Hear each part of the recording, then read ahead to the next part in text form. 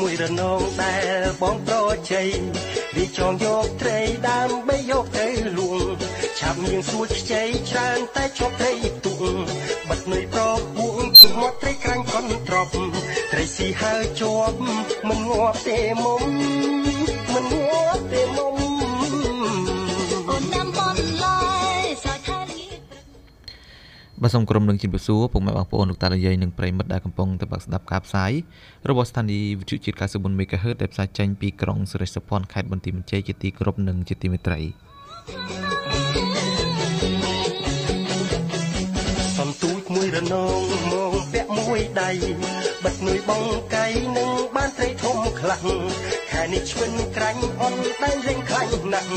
ខ្ញុំកាញ់ចាញ់ច្រាស់ក្រុមបាននីតិចំណេះដឹងកសិកម្មក៏បានវិលមកជួបបាទប្រិមិត្តទៅតាមពេលវេលាមុនដែរបាទកម្មវិធីរបស់យើងគឺដំណើរការជូនជារៀងរាល់ថ្ងៃសៅរ៍នៅថ្ងៃអាទិត្យចាប់ពីវេលាម៉ោង 7 ដល់ម៉ោង 8 ព្រឹកបាទហើយនៅក្នុងកម្មវិធីក៏តែងតែជួបវត្តមានខ្ញុំបាទរឿងចន្ទ្រា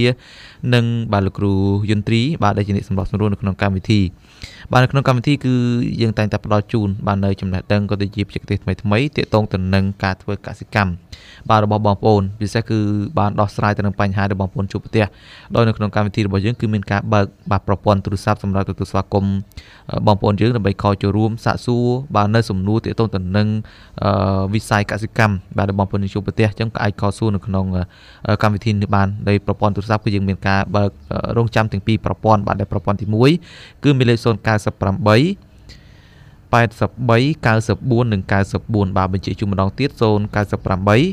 83 94 និង 94ហើយនឹងមួយប្រព័ន្ធទៀតគឺ067 40 92និង92 067 40 92និង92អញ្ចឹងទាំងពីរប្រព័ន្ធនេះគឺបងប្អូនយើងអាចខលចូលរួមដើម្បីចូលរួមសួរបាននៅសំណួរក៏ដូចជាបញ្ហារបស់បងប្អូនជួបប្រទះក្នុងការ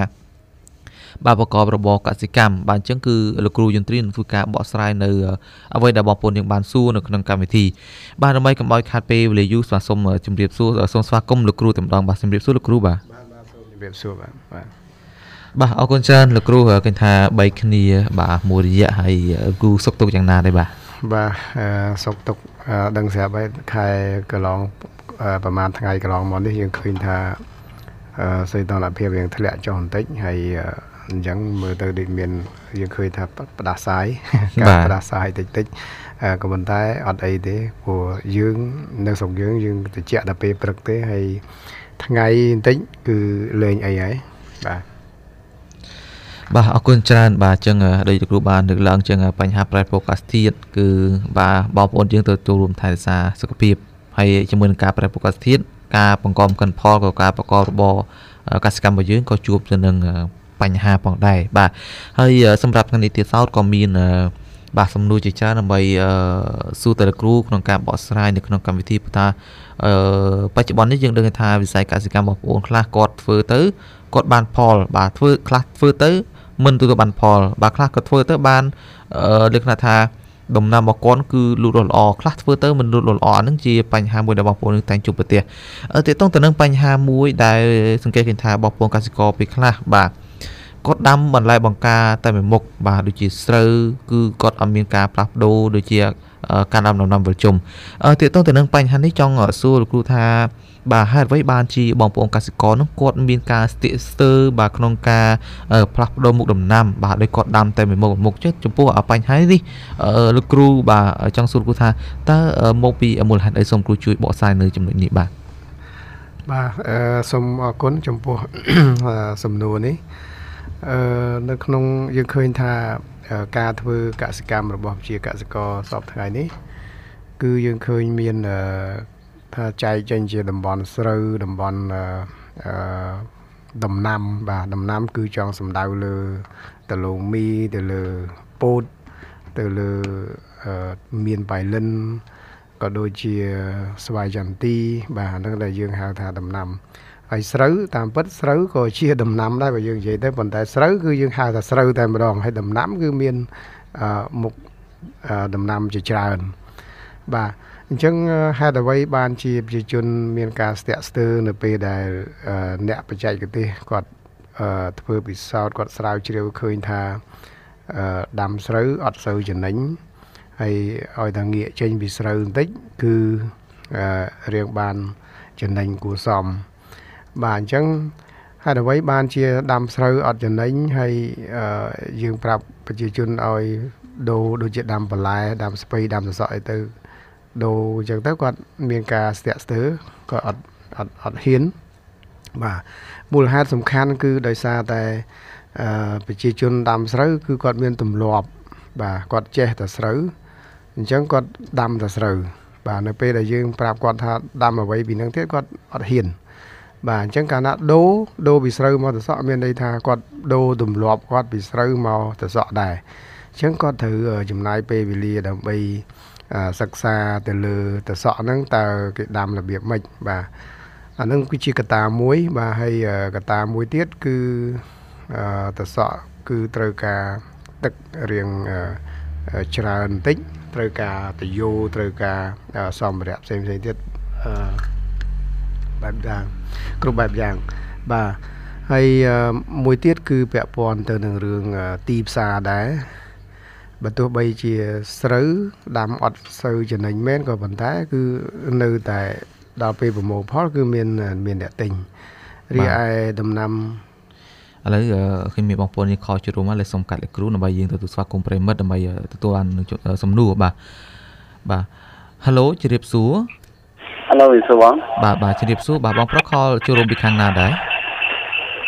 ខ្ញុំខលពីខាងភូមិចង្កាត់ឃុំរហាត់ទឹកបាទកូរ៉េខេត្តទីមជ័យខាងរហាត់ទឹកបងចូលរួមកម្មវិធីនេះវេលាព្រឹកនេះមានជាប្រថាជាកម្មវិធីអ្វីបាទក៏បើស្ដាប់មិញដែរឬតែនិយាយពីខាងកសិកម្មដូចជាដំណាំស្រូវបងបាទនីតិនេះគឺជានីតិចំណេះដឹងកសិកម្មហើយក្នុងការចូលរួមរបស់បងថ្ងៃនេះតើបងមានអ្វីដើម្បីសួរទៅលោកគ្រូដើម្បីពាក់ព័ន្ធទៅនឹងផ្នែកខាងកសិកម្មបាទអរគុណច្រើនបងជាបងខាងខ្ញុំនេះក៏មានខាងពីគាត់មកផ្សព្វផ្សាយទៅក្នុងចែកទេសកសិកម្មធ្វើស្រូវស្អីចឹងណាបងបាទប៉ុន្តែដល់មកចុងក្រោយនេះប្រហែលឆ្នាំចុងក្រោយនេះដូចជាទឹកជន់ទៅក៏ខូចទៅដល់ពេលដើមនេះអត់មានទឹកចឹងណាបងបាទអញ្ចឹងទាំងខ្ញុំទាំងគេគឺខូចអស់ហើយបងអត់មានបានទិន្នផលចឹងហើយណាមួយគប់ផ្សំមួយចែកទេសយើងអត់ទៅមានដែរចឹងបងគេធ្វើតាមគ្នាតែចឹងថាសួរចែកទេសពីគ្នាទៅវិញទៅមកចឹងឃើញគេល្អចឹងចូល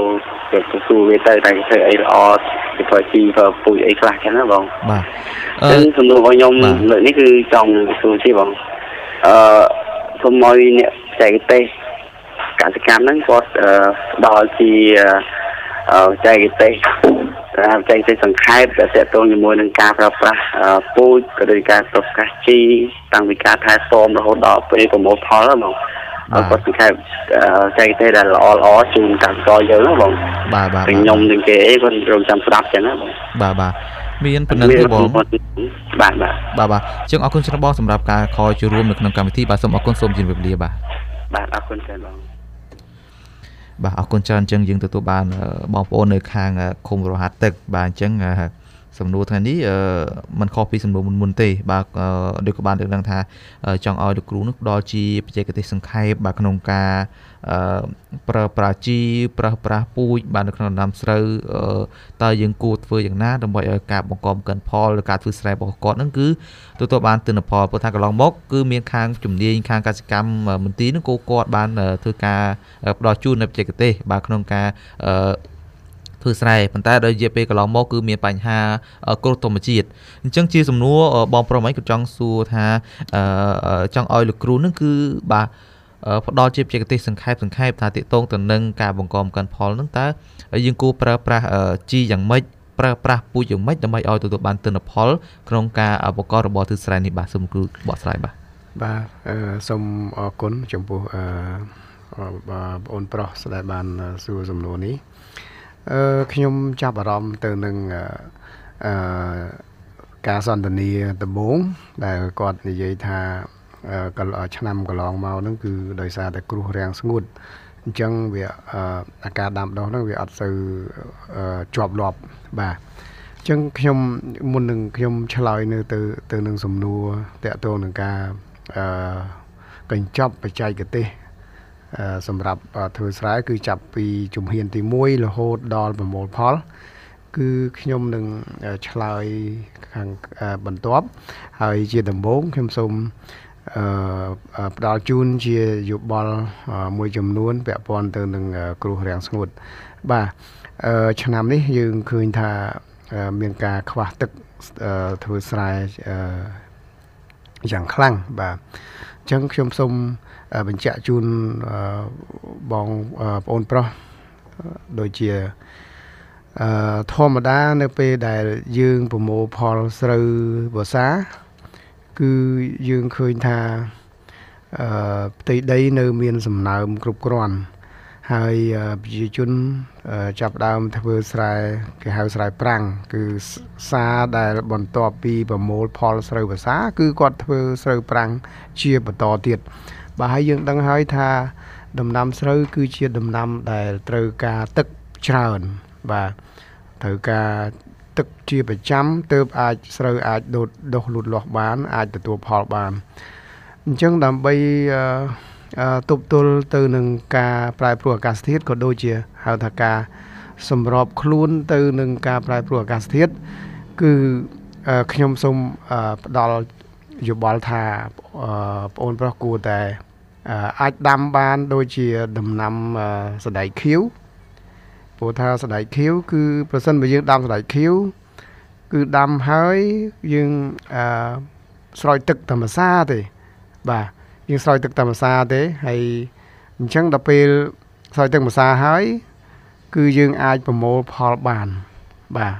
អញ្ចឹងវាជាជំរើសមួយដែលយើងមិនគួរណាធ្វើ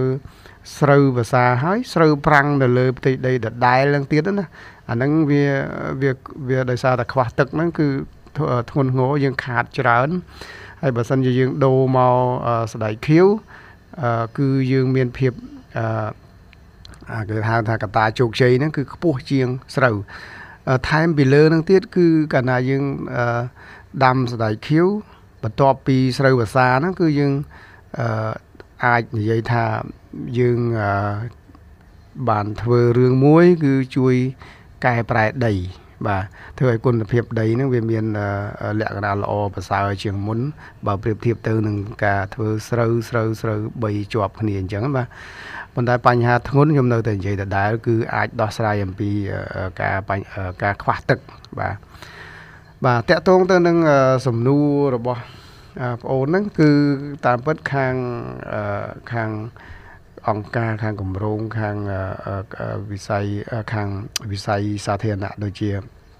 មន្ទីរគាត់បានរៀបចំច្រើនណាស់បាទប៉ុន្តែទោះបីយ៉ាងណាក៏ដោយគឺខាងខ្ញុំនឹងមានធ្វើស្រែបង្ហាញតាក់ទងអារឿងបច្ចេកទេសហ្នឹងគឺយើងបានចងក្រងជាឯកសារសង្ខេបតាក់ទងទៅនឹងការធ្វើស្រែតាំងពីការរៀបចំដីការប្រើថ្នាំស្មៅការព្យាបាលគ្រាប់ពូជការប្រើជីបាទការគ្រប់គ្រងសត្វល្អិតអីទាំងអស់នឹងតាំងពីជំហានទី1រហូតដល់ជំហានចុងក្រោយគឺប្រមូលផលតែម្ដងហើយបើបងប្អូនប្រុសចង់ច្បាស់អំពីរឿងនេះទៅទៀតគឺយើងនឹងរៀបចំធ្វើស្រែបង្ហាញប្រហែលជានៅភ្នំស្រុកបាទសង្ឃឹមថាបងប្អូនអាចចូលរួមទាំងអស់គ្នាហើយកម្មវិធីយើងនឹងកត់លេខទូរស័ព្ទបងប្អូនទុកហើយនៅពេលដែលយើងរៀបចំការធ្វើស្រែបង្ហាញហ្នឹងយើងនឹងអញ្ជើញបងប្អូនដើម្បីទៅចូលរួមបាទហើយពេលនោះគឺបងប្អូននឹងឃើញទាំងអស់តាំងពីជំហានចុងក្រោយជំហានដំបូងរហូតដល់ជំហានចុងក្រោយហើយយើងនឹងមានឯកសារបាទយើងចែកជាឯកសារជូនដែលនិយាយជាភាសាខ្មែរហើយនៅពេលដែលបងប្អូនទៅអនុវត្តប្រសិនបើមានចំណុចដែលយល់មិនទាន់ច្បាស់ក៏អាចសួរតាក់ទងទៅនឹងបញ្ហាបច្ចេកទេសទាំងអស់ហ្នឹងសួរទៅក្រុមការងាររបស់ខ្ញុំបាទសូមអរគុណបាទអរគុណច្រើនចង់ឲ្យលោកគ្រូ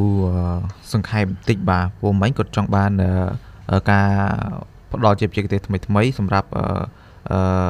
ការប្រើប្រាស់ជីក៏ដូចជាការប្រើប្រាស់ពូជទៅលើដំណាំស្រូវបាទអញ្ចឹងសម្រាប់ បាទការប្រើប្រាស់ជីនិងការប្រើប្រាស់ពូជចង់ឲ្យលោកគ្រូសង្ខេបបន្តិចថាយើងប្រើក្នុង1ហិកតាប៉ុន្មានតាំងពីដំណាក់កាលដំបូងរហូតដល់ប្រមូលផលហើយយើងប្រើប្រាស់ពូជនឹងប៉ុន្មានគីឡូក្រាមក្នុងផ្ទៃដី1ហិកតាបាទចំពោះកញ្ចប់បច្ចេកទេសដែលយើងសង្ខេបបានហ្នឹងទី1គឺយើងប្រើក្របពូជក្រោម100គីឡូក្រាមក្នុង1ហិកតាអញ្ចឹងបើសិនជាបងប្អូនព្រោះសើមបងប្អូនអាចប្រើតិចរហូតដល់អាចថា30ឬក៏40គីឡូក្នុង1ហិកតាប៉ុន្តែបើព្រោះស្ងួតបងប្អូនអាចប្រើ100ក្រោម100ឬក៏100គីឡូក្រាមក្នុង1ហិកតានឹងចំពោះក្របពូជហើយចំពោះការប្រើថ្នាំស្មៅគឺមានច្រើនណាស់ថ្នាំស្មៅនៅលើទីផ្សារទៅកន្លែងលក់ថ្នាំទៅសួរថាថ្នាំហុំគ្រាប់បាទគឺងាយស្រួលប៉ុន្តែបើរកមិនឃើញទេអាចតាក់ទងមកខាងខ្ញុំក៏បានខ្ញុំអាចជួយប្រាប់ទៅថាកន្លែងណាគេមានលក់ថ្នាំហ្នឹងអញ្ចឹងបើយើងនិយាយអំពីជំហានមួយរៀបចំដីចាប់ផ្ដើមពីការរៀបចំដីឲ្យបានល្អប៉ុន្តែដោយសារនៅតំបន់ហ្នឹងខ្ញុំមិនដឹងថាវាមានភ្លឺអត់ទេភាគច្រើនគឺស្រែនៅភូមិភាគវាយប់យើងអត់សូវមានភ្លឺទេអញ្ចឹងបើស្រែអត់មានភ្លឺគឺយើងពិបាកនឹងអនុវត្តការរៀបចំដីឲ្យបានល្អណាគឺយើងធម្មតាយើងធ្វើ2សារយើងភ្ជួរ2សារភ្ជួរលើកទី1ហើយភ្ជួរលើកទី2យើងរាស់ហើយយើងវាយដីបន្ទាប់មកយើងប្រើជីទ្រាប់បាតដែលយើងប្រើ DAP ប្រហែលជាមួយបាវកន្លះក្នុង1ហិកតាបន្ទាប់មកទៀតយើងព្យាបាលគ្រាប់ពូជគឺគេហៅប្រឡាក់ជាមួយថ្នាំដើម្បីការពារសត្វល្អិតហើយយើងធ្វើការព្រោះតែម្ដងបន្ទាប់មកទៀតបានប្រហែលជា2សប្តាហ៍យើងមើលទៅបើសិនជាស្រូវរៀងលូតលាស់ខ្លាំងដែរយើងកុំតាន់ប្រើអ៊ុយរ៉េលើកទី2អីគឺយើងទុករហូតដល់45ថ្ងៃចាំប្រើជីអ៊ុយរ៉េលើកទី2ហើយយើងប្រើជីអ៊ុយរ៉េប្រហែលជាមួយបាវកន្លះទៀតមកហើយបន្ទាប់មកទៀតគឺមុនស្រូវផើមគឺកំឡុងស្រូវផើមហ្នឹងតែម្ដងយើងអាចប្រើកាលីមួយបាវអញ្ចឹងហើយចំពោះការគ្រប់គ្រងសត្វល្អិតនិងជំងឺបាទយើងអាចនិយាយត្រឡប់មកក្រោយព្រោះជំងឺយើងអត់ថាដល់ពេលនឹងត្រូវតែបាញ់ទេគឺយើងសង្កេតឃើញដែរយើងធ្វើការសង្កេតទៅលើស្លឹកស្រូវថាតើមានជំងឺអត់ត្នោតអត់បើសិនជាមានគឺយើងប្រើបើអត់ទេគឺយើងមិនបាច់ប្រើទេបាទហើយដូចគ្នាដែរចំពោះសត្វល្អិតគឺបើសិនជាឃើញមានវត្តមានសត្វល្អិតបំផ្លាញគឺយើងប្រើបាទបើអត់ទេគឺយើងមិនចាំបាច់ប្រើទេអញ្ចឹងវាបើអនុវត្តបានតាមជំហានអញ្ចឹងយើងនឹងទទួលបានជោគជ័យបាទសូមអរគុណអរគុណច្រើនលោកគ្រូឃើញថាបងប្អូនយើងមានការខលចូលរួមជាបន្តលើកុំឲ្យខាតពេលសូមស្វាគមន៍តែម្ដងបាទ Halo ជម្រាបសួរបាទ Halo ជម្រាបសួរបាទជម្រាបសួរបាទឲ្យតបងស្រីឬក៏មិនទេបាទ Halo ជម្រាបសួរលោកគ្រូបាទជម្រាបសួរបាទអាចថាបងស្រីចោះបាទបងស្រីចុះខលចូលរួមខ្ញុំចង់សួរលោកគ្រូអូខ្ញុំឈ្មោះអ៊ុនសុផៃនៅភូមិវិចារភូមិស្ទៀនស្រែលោកគ្រូភូមិស្រុកខាងភ្នំស្រុកបាទអាចថាបងស្រីចោះបាទមានអីដើម្បីសួរនៅក្នុងកម្មវិធីបាទចាលោកគ្រូបាទមានជ្រាបទេថាជាកម្មវិធីអ្វីបាទទទួលខាងខ្ញុំច្បាស់ទេចាលោកគ្រូចាស្ដាប់បានបន្តិចបាទសម្រាប់កម្មវិធីនេះគឺជាកម្មវិធីនេតិចំណេះដឹងកសិកម្មតើបងស្រីមានអ្វីដើម្បីសាកសួរលោកគ្រូទាក់ទងទៅនឹងកសិកម្មនេះបាទ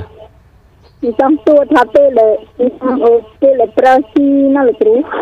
បាទពេលដែលបាញ់ថ្នាំពេលដែលយើងបាញ់ថ្នាំទៅមានអាការៈពុលហើយយើងគួរធ្វើម៉េចលោកគ្រូបាទទាក់ទងទៅនឹងពុលថ្នាំចាបាទបងស្រីមានប៉ុណ្ណឹងឬក៏មានសំណួរបន្ថែមបាទចាលោកគ្រូបាទបងស្រីមានសំណួរបន្ថែមឬក៏មានតែសំណួរប៉ុណ្ណឹងទេខ្ញុំចង់សួរបន្ថែមដូចថាយើងពេលដែលយើងបាញ់ថ្នាំហើយមានអាការៈពុលតើយើងគួរធ្វើម៉េចខ្លះលោកគ្រូបាទមានអីបន្ថែមទៀតទេបងស្រីបាទចាបាទអញ្ចឹងអរគុណច្រើនបាទសម្រាប់ការខលចូលរួមបាទអរគុណច្រើនជម្រាបលាបងស្រីបាទចាអរគុណជម្រាបលាលោកគ្រូបាទអរគុណច្រើនអញ្ចឹងទាក់ទងទៅនឹងនេះក៏អាចថាជា តែថាទៅខាងសុខាភិបាលប៉ុន្តែក៏មានយើងគ្រូអាចជួយបកស្រាយថានៅពេលដែលគាត់ពលតែយើងមានវិធីសាស្ត្រណាក្នុងការជួយសង្គ្រោះបើថាគាត់បាញ់ថ្នាំទៅនេះអាការៈថាពុលថ្នាំបាទអានឹងវាអាចទាក់ទងទៅនឹងការការពាររបស់គាត់ដែរអញ្ចឹងលោកគ្រូមានអីចូលរួមក្នុងចំណុចនេះបាទអរគុណដែរចំពោះសំណួរនេះបាទតាមពិតទៅយើងត្រូវដឹងអំពីមូលហេតុអ្វីបានជាគាត់បាញ់ថ្នាំឲ្យពុលបាទខ្ញុំឃើញថាបងប្អូនជាកសិករនៅពេលដែលគាត់ប្រើថ្នាំសត្វល្អិតថ្នាំជំងឺក៏ដូចជាថ្នាំស្មៅអីហ្នឹងគឺខ្ញុំឃើញគាត់អត់មានបានពាក់សម្លៀកបំពាក់សមស្របដូចជាស្រោមដៃដូចជាស្បែកជើងកវែងហើយអាវក្រាស់ហើយគេមានធម្មតាបើនៅខ្ញុំឃើញនៅខាងប្រទេសជិតខាងយើងគេប្រើគេពាក់មួកឃ្លុបនឹងតែម្ដងហើយគេមានគេហៅថាយើងមើលទៅដូចគេហៅដូចមនុស្សយន្តគ្រូដូចមនុស្សយន្តណាបាទគេប្រើអាហ្នឹងណាអាហ្នឹងគឺយើងអាចធានាថាយើងការពារបានការពុលនឹងវាមិនបាន 100% ទេវាអាចថាបាន 95% អញ្ចឹងណាប៉ុន្តែយើងអត់ឃើញនៅខាងយើងនេះយើងមានការឆក់ល្វែងខ្លាំងណាស់ពាក់ព័ន្ធទៅនឹងការបាញ់ថ្នាំហ្នឹងហើយអំពីបច្ចេកទេសនៃការបាញ់ទៀតអានេះមិននិយាយអំពីសម្លៀកបំពាក់យើងប្រើប្រាស់នៅពេលបាញ់ថ្នាំអាហ្នឹងគឺយើងខុសមួយហើយយើងអត់មានអាវការពារគ្រប់គ្រាន់កត្តាមួយទៀតគឺរបៀបនៃការបាញ់ធម្មតាបាញ់ហ្នឹងនៅស្រុកយើងបាញ់ដើរទៅមុខបាទកាលណាបាញ់ដើរទៅមុខអញ្ចឹងមានថាយើងនៅក្នុងគេហៅផ្សែងពេលដែលយើងបាញ់មិនអាទឹកហ្នឹងវាមិនហុយទេបាទចាំមានថាយើងខ្លួនយើងតែម្ដងយើងនៅក្នុងហ្នឹងតែម្ដងបាទអញ្ចឹងយើងដកដង្ហើមទៅយើងចូលច្រើនបាទបើសិនជាយើងបាញ់ត្រឹម1ធុង2ធុងអីវាមិនបញ្ហាទេប៉ុន្តែដល់ពេលយើងបាញ់ច្រើនធុងដូច1ហិកតា 5-6 ធុងខ្លះទៀតស៊ីឈ្នួលគេបាញ់មួយថ្ងៃផងនិយាយតែម្ដងអញ្ចឹងបរិមាណថ្នាំដែលជ្រាបចូលទៅក្នុងខ្លួនហ្នឹងវាច្រើនបាទវាធ្វើឲ្យពុលដែរមួយទៀតគឺធម្មតាយើងត្រូវបាញ់ដើរថយក្រោយបើបាញ់ឲ្យត្រូវណាយើងបើអត់មានឧបករណ៍ការពារក៏វាយើងមិនដឹងធ្វើម៉េចអាហ្នឹងបើសិនជានេះយើងអាចធ្វើរបៀបបាញ់ដើរថយក្រោយណាកុំបាញ់ដើរទៅមុខអញ្ចឹងណាហើយយើងមើលទិសខ្យល់ទៀតតើខ្យល់បក់ពីខាងណាបើបាញ់ថយក្រោយក៏ដោយប៉ុន្តែយើងដើរតាមបដ ாய் ទិសខ្យល់អាហ្នឹងដដែលហ្នឹងយើងបាញ់ហើយគឺចំហាយថ្នាំហ្នឹងគឺវាធ្លាក់មកលើខ្លួនយើងដដែលអញ្ចឹងយើងមើលទិសខ្យល់ឧទាហរណ៍ឥឡូវខ្យល់បក់មកពីទិសខាងកើតអញ្ចឹងយើងត្រូវដើរទៅទិសខាងកើតគឺបញ្ច្រាស់ទិសខ្យល់ដើរថយក្រោយឆ្ពោះទៅទិសខាងកើតអាហ្នឹងយើងអាចកាត់បន្ថយបរិមាណថ្នាំដែលមកប៉ះជាមួយនឹងខ្លួនយើងក៏ដូចជាការស្រូបយកជាតិថ្នាំហ្នឹងចូលទៅក្នុងខ្លួនយើង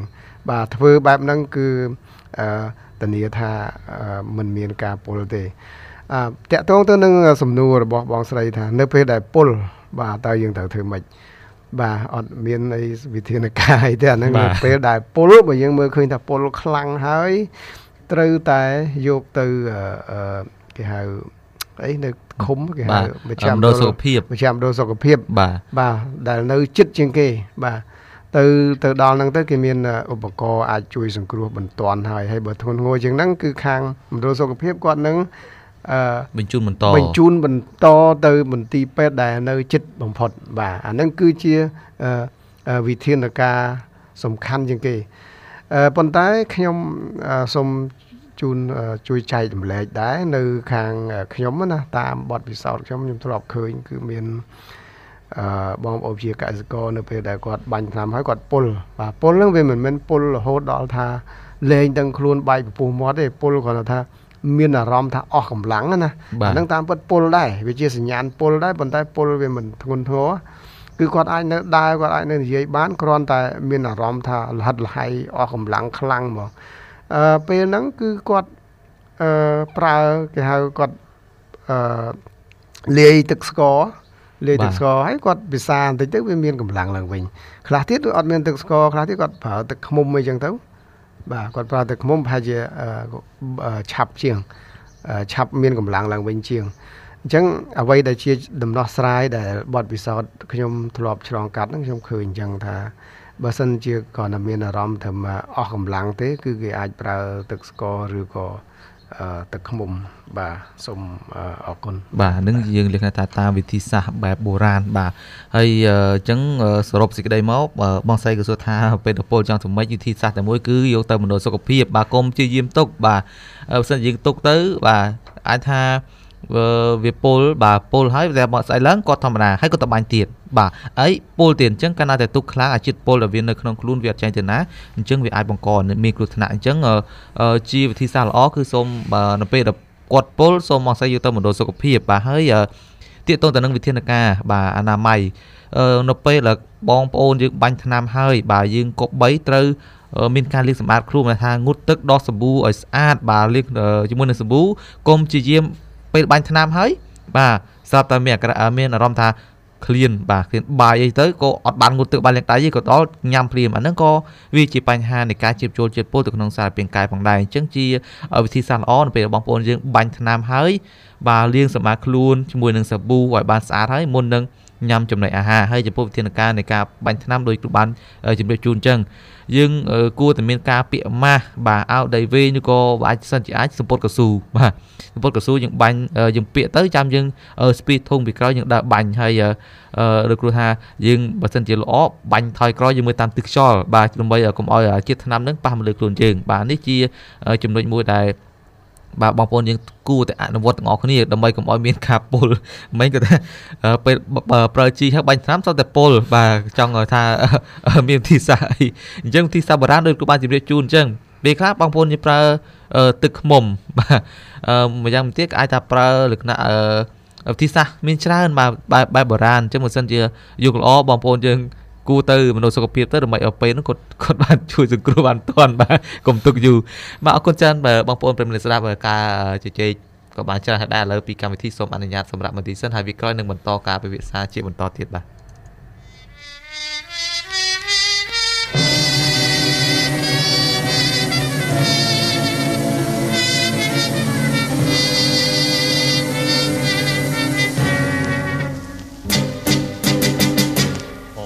រាត្រី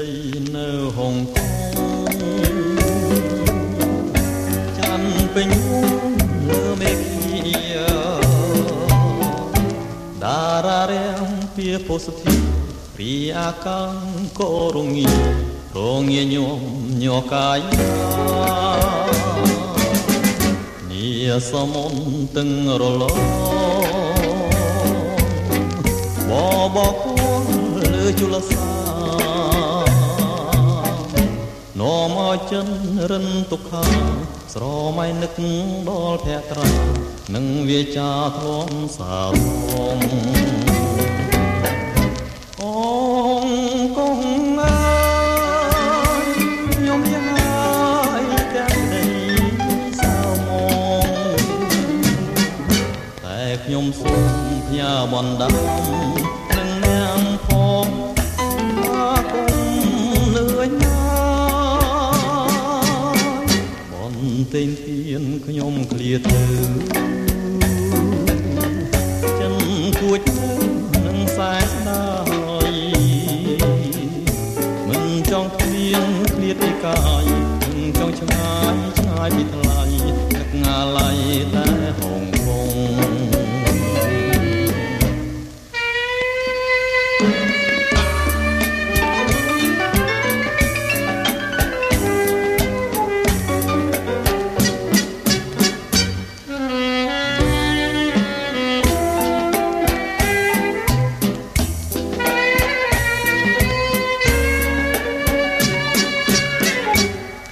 ទិញទៀនខ្ញុំឃ្លាតចិនគួចនឹងសែនស្នាយមិនចង់ឃ្លានឃ្លាតពីកាយមិនចង់ឆ្ងាយពីថ្លៃនឹកងាឡៃតែហងកង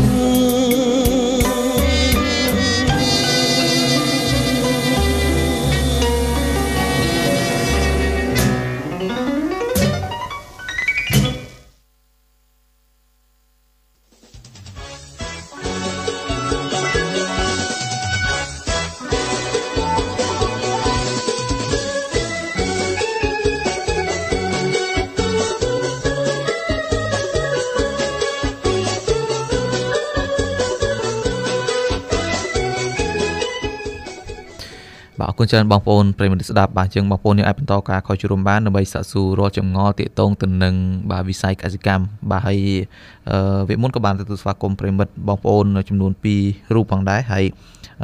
បងស្រីនៅខាងព្រំស្រុកដែលគាត់បានសួរថា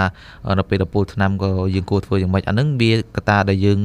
មើលឃើញគឺទាក់ទងទៅនឹងការបាញ់ថ្នាំរបស់គាត់គឺអត់មានការការពារបានល្អអញ្ចឹងកត្តានេះហើយបាទដែលធ្វើឲ្យគាត់បាញ់ទៅគឺមានលក្ខណៈពុលមានន័យថាគាត់អត់ពាក្យម៉ាស់គាត់អត់មានការពាក្យស្លៀកពាក្យកៅត្រឹមត្រូវបាទអញ្ចឹងនៅពេលយើងបាញ់បាទបើយើងបាញ់ម្ចាស់ខ្យល់ផងអាសារធាតុពុលដែលយើងប្រើហ្នឹងគឺវាមកប៉ះលើខ្លួនយើងធ្វើយើងនឹងពុលបាទអញ្ចឹងវិធានការល្អពេលបងប្អូននេះប្រើប្រាស់ឬក៏បាញ់ថ្នាំហ្នឹងគឺទី1យើងគោក្បីពាក្យម៉ាស់បាទពាក្យស្រោមដៃកៅស៊ូពាក្យអាវដៃវែងឬក៏ពាក្យសំពត់កៅស៊ូទៅដើម្បីការពារកុំឲ្យវាមានការជ្រាបចូលទៅក្នុងខ្លួនបាទអរគុណច្រើនឥឡូវយើងមានសំណួរជាបន្តដើម្បីសាកសួរទៅលោកគ្រូសាស្ត្របងប្អូនយើងមិនទាន់មានការខលជួបតើតើទៅនឹងចំណុចនេះចង់សួរលោកគ្រូថាតើយើងមានវិធីសាស្ត្រយ៉ាងម៉េចដើម្បីជំរុញបងប្អូនយើងនឹងក្នុងការដាំដំណាំលក្ខណៈថាដាំដំណាំវិលជុំបាទក្រៅឧទាហរណ៍ថាពីដំណាំស្រូវយើងដាំដំណាំផ្សេងៗព្រោះថាវគ្គមុនក៏បានសួរគាត់ថាបងប្អូនមួយចំនួនក៏ស្ទាក់ស្ទើរក្នុងការផ្លាស់ប្ដូរអញ្ចឹងយើងមានកត្តាអ្វីខ្លះដើម្បីជំរុញឲ្យគាត់នឹងគឺចូលរួមក្នុងការដាំលក្ខណៈដំណាំវិលជុំកុំដាំដំណាំតែមួយមុខអញ្ចឹងយើងមានវិធីសាស្ត្រយ៉ាងណាខ្លះគ្រូបាទសូមអរគុណចំពោះសំណួរនេះយើងឃើញថាបច្ចុប្បន្នគឺប្រជាជនគាត់ធ្វើស្រែគាត់ដាំដំណាំអីចឹងទៅហើយវាហាក់ដូចជាអត់សូវមានគេហៅការផ្សារភ្ជាប់ជាមួយនឹងទីផ្សារតម្រូវការនៃទីផ្សារអញ្ចឹងប្រសិនបើប្រជាជនគាត់យល់ដឹងអំពីគេហៅចង្វាក់តម្លៃណាបាទគឺគាត់ត្រូវដឹងថាដំណាំណាមានគេទិញដំណាំណាគេអត់ទិញបាទ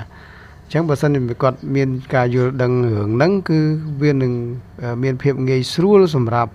ការផ្សព្វផ្សាយកសិកម្មគឺនៅពេលដែលការធ្វើពិសោធន៍ដូចជាការធ្វើការស្រាវជ្រាវអីរកឃើញមកថាដាំដំណាំណាវាមាន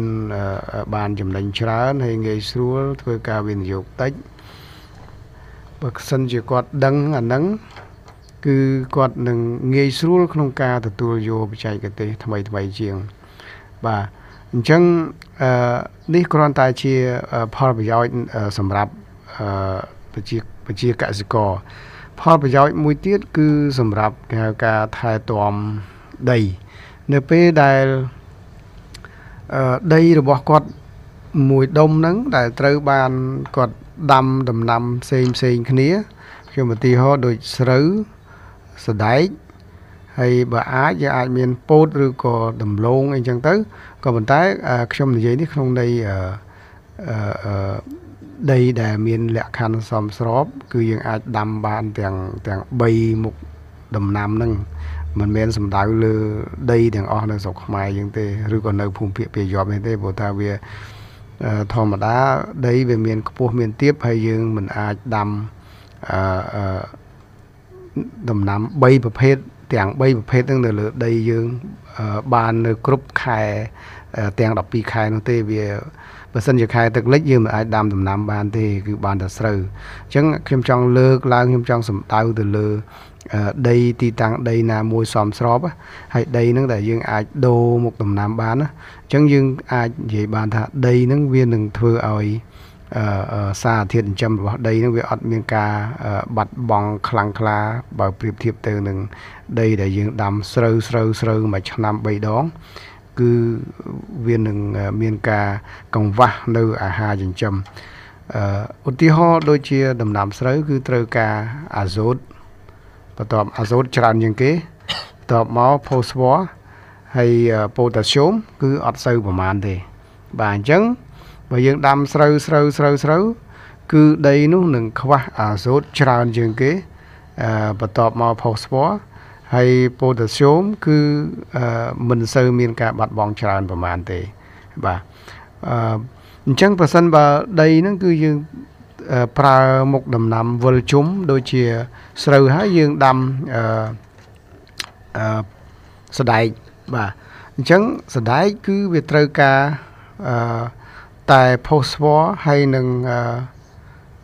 ប៉ូតាស្យូមច្រើនចំពោះអាហ្សូតត្រូវការដែរប៉ុន្តែអត់សូវច្រើនប្រហែលទេអញ្ចឹងកាលណាយើងឆ្លាស់អញ្ចឹងមានន័យថាធ្វើឲ្យអាហារចិញ្ចឹមនៅក្នុងដីហ្នឹងវាមានលំនឹងវាអត់បាត់អាណាមួយខ្លាំងដោយដែលយើងដាំស្រូវរហូតណាបាទអញ្ចឹងមួយទៀតអានេះគឺជាពាក់ព័ន្ធទៅនឹងកត្តាអាហារចិញ្ចឹមមួយទៀតគឺស្រូវសំទោសគឺបញ្ហាសត្វល្អិតផងដែរកាលណាយើងដូរមុខដំណាំអញ្ចឹងមានន័យថាយើងបង្កើតនៅលក្ខខណ្ឌមិនសមស្របដល់ការរស់នៅរបស់សត្វល្អិតចង្រៃឧទាហរណ៍បើយើងដាំស្រូវរហូតគឺវាធ្វើឲ្យតំបន់ហ្នឹងគឺកើតមាននៅភូមិឋានយើងខ្ញុំប្រើពាក្យថាភូមិឋានរបស់សត្វល្អិតតែម្ដងដោយសារតែវារស់នៅតែកន្លែងហ្នឹងរហូត12ខែគឺមានវត្តមានឧទាហរណ៍ដូចជាតកៅស៊ីរូងដើមតកៅមូស្លឹកអីហ្នឹងពួកតកៅហ្នឹងវាស៊ីតែស្រូវទេក្រៅតែពីស្រូវវាអត់ស៊ីអីទេអញ្ចឹងបើយើងដាំស្រូវរហូតធ្វើឲ្យប្រភពអាហារចិញ្ចឹមរបស់កតាចង្រៃហ្នឹងគឺវាមានរហូតបាទអញ្ចឹងកាលណាវាមានរហូតវាធ្វើឲ្យការបំផ្លាញវាធ្ងន់ធ្ងរបាទអញ្ចឹងឧបមាថាដីហ្នឹងសារទី1យើងធ្វើស្រូវសារទី2យើងធ្វើសណ្ដែកឬក៏ធ្វើដំណាំអីផ្សេងទៀតពោតដលងអីក៏បានដែរណាធ្វើម៉េចឲ្យចង់ថាដូរចេញពីស្រូវឧបមាថាឥឡូវយើងដាំសណ្ដែកអញ្ចឹងសារទី2យើងដាំសណ្ដែកមានន័យថាយើងបានកាត់ផ្ដាច់ប្រភពអាហាររយៈពេល3ខែសម្រាប់តកៅស៊ីរូងដើមនោះគឺវាអត់មានស្រូវស៊ីទេតកៅស៊ីរូងដើមស៊ីតែស្រូវមិនអាចស៊ីសណ្ដែកបានទេអញ្ចឹងនៅពេលដែលយើងដូរមុខដំណាំអាកន្លែងដីហ្នឹងយើងឈប់ដាំ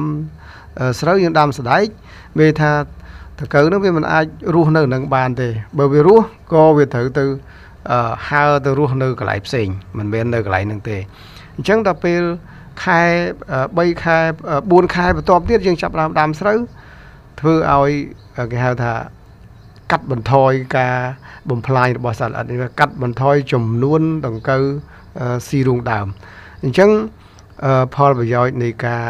ដូរមុខដំណាំគឺថាប្រើដំណាំវិលជុំគឺវាមានប្រយោជន៍ច្រើនណាស់សម្រាប់ប្រជាជនកសិករហើយបើអាចធ្វើបានគឺខ្ញុំជឿថាគាត់នឹងប្រើប្រាស់ថ្នាំពុលតិចបំផុតបាទសូមអរគុណបាទអញ្ចឹងយើងនិយាយជារួមថា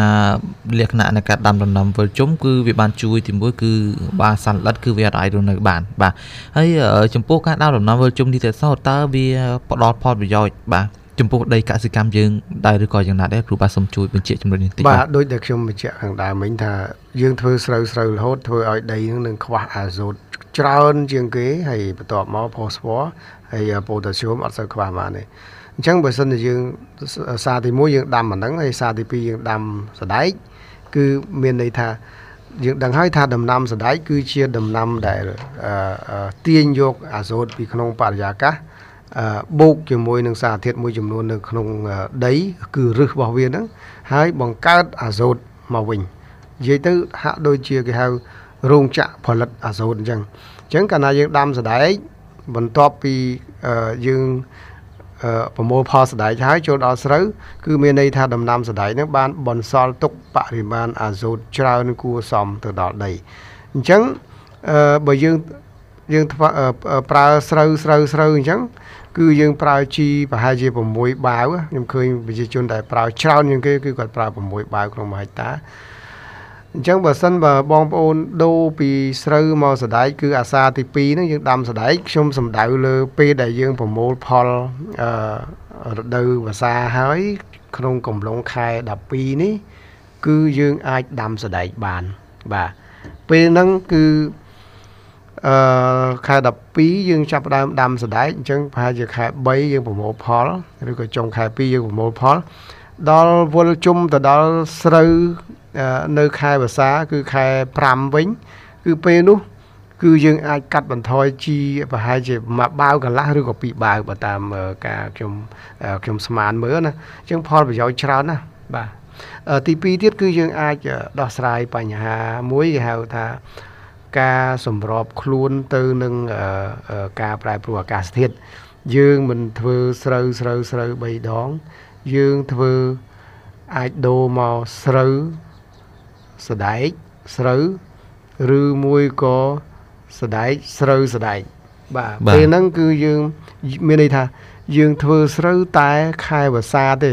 គឺធានាហ្មង 100% គឺយើងនឹងមិនមានបញ្ហាខ្វះទឹកឡើយ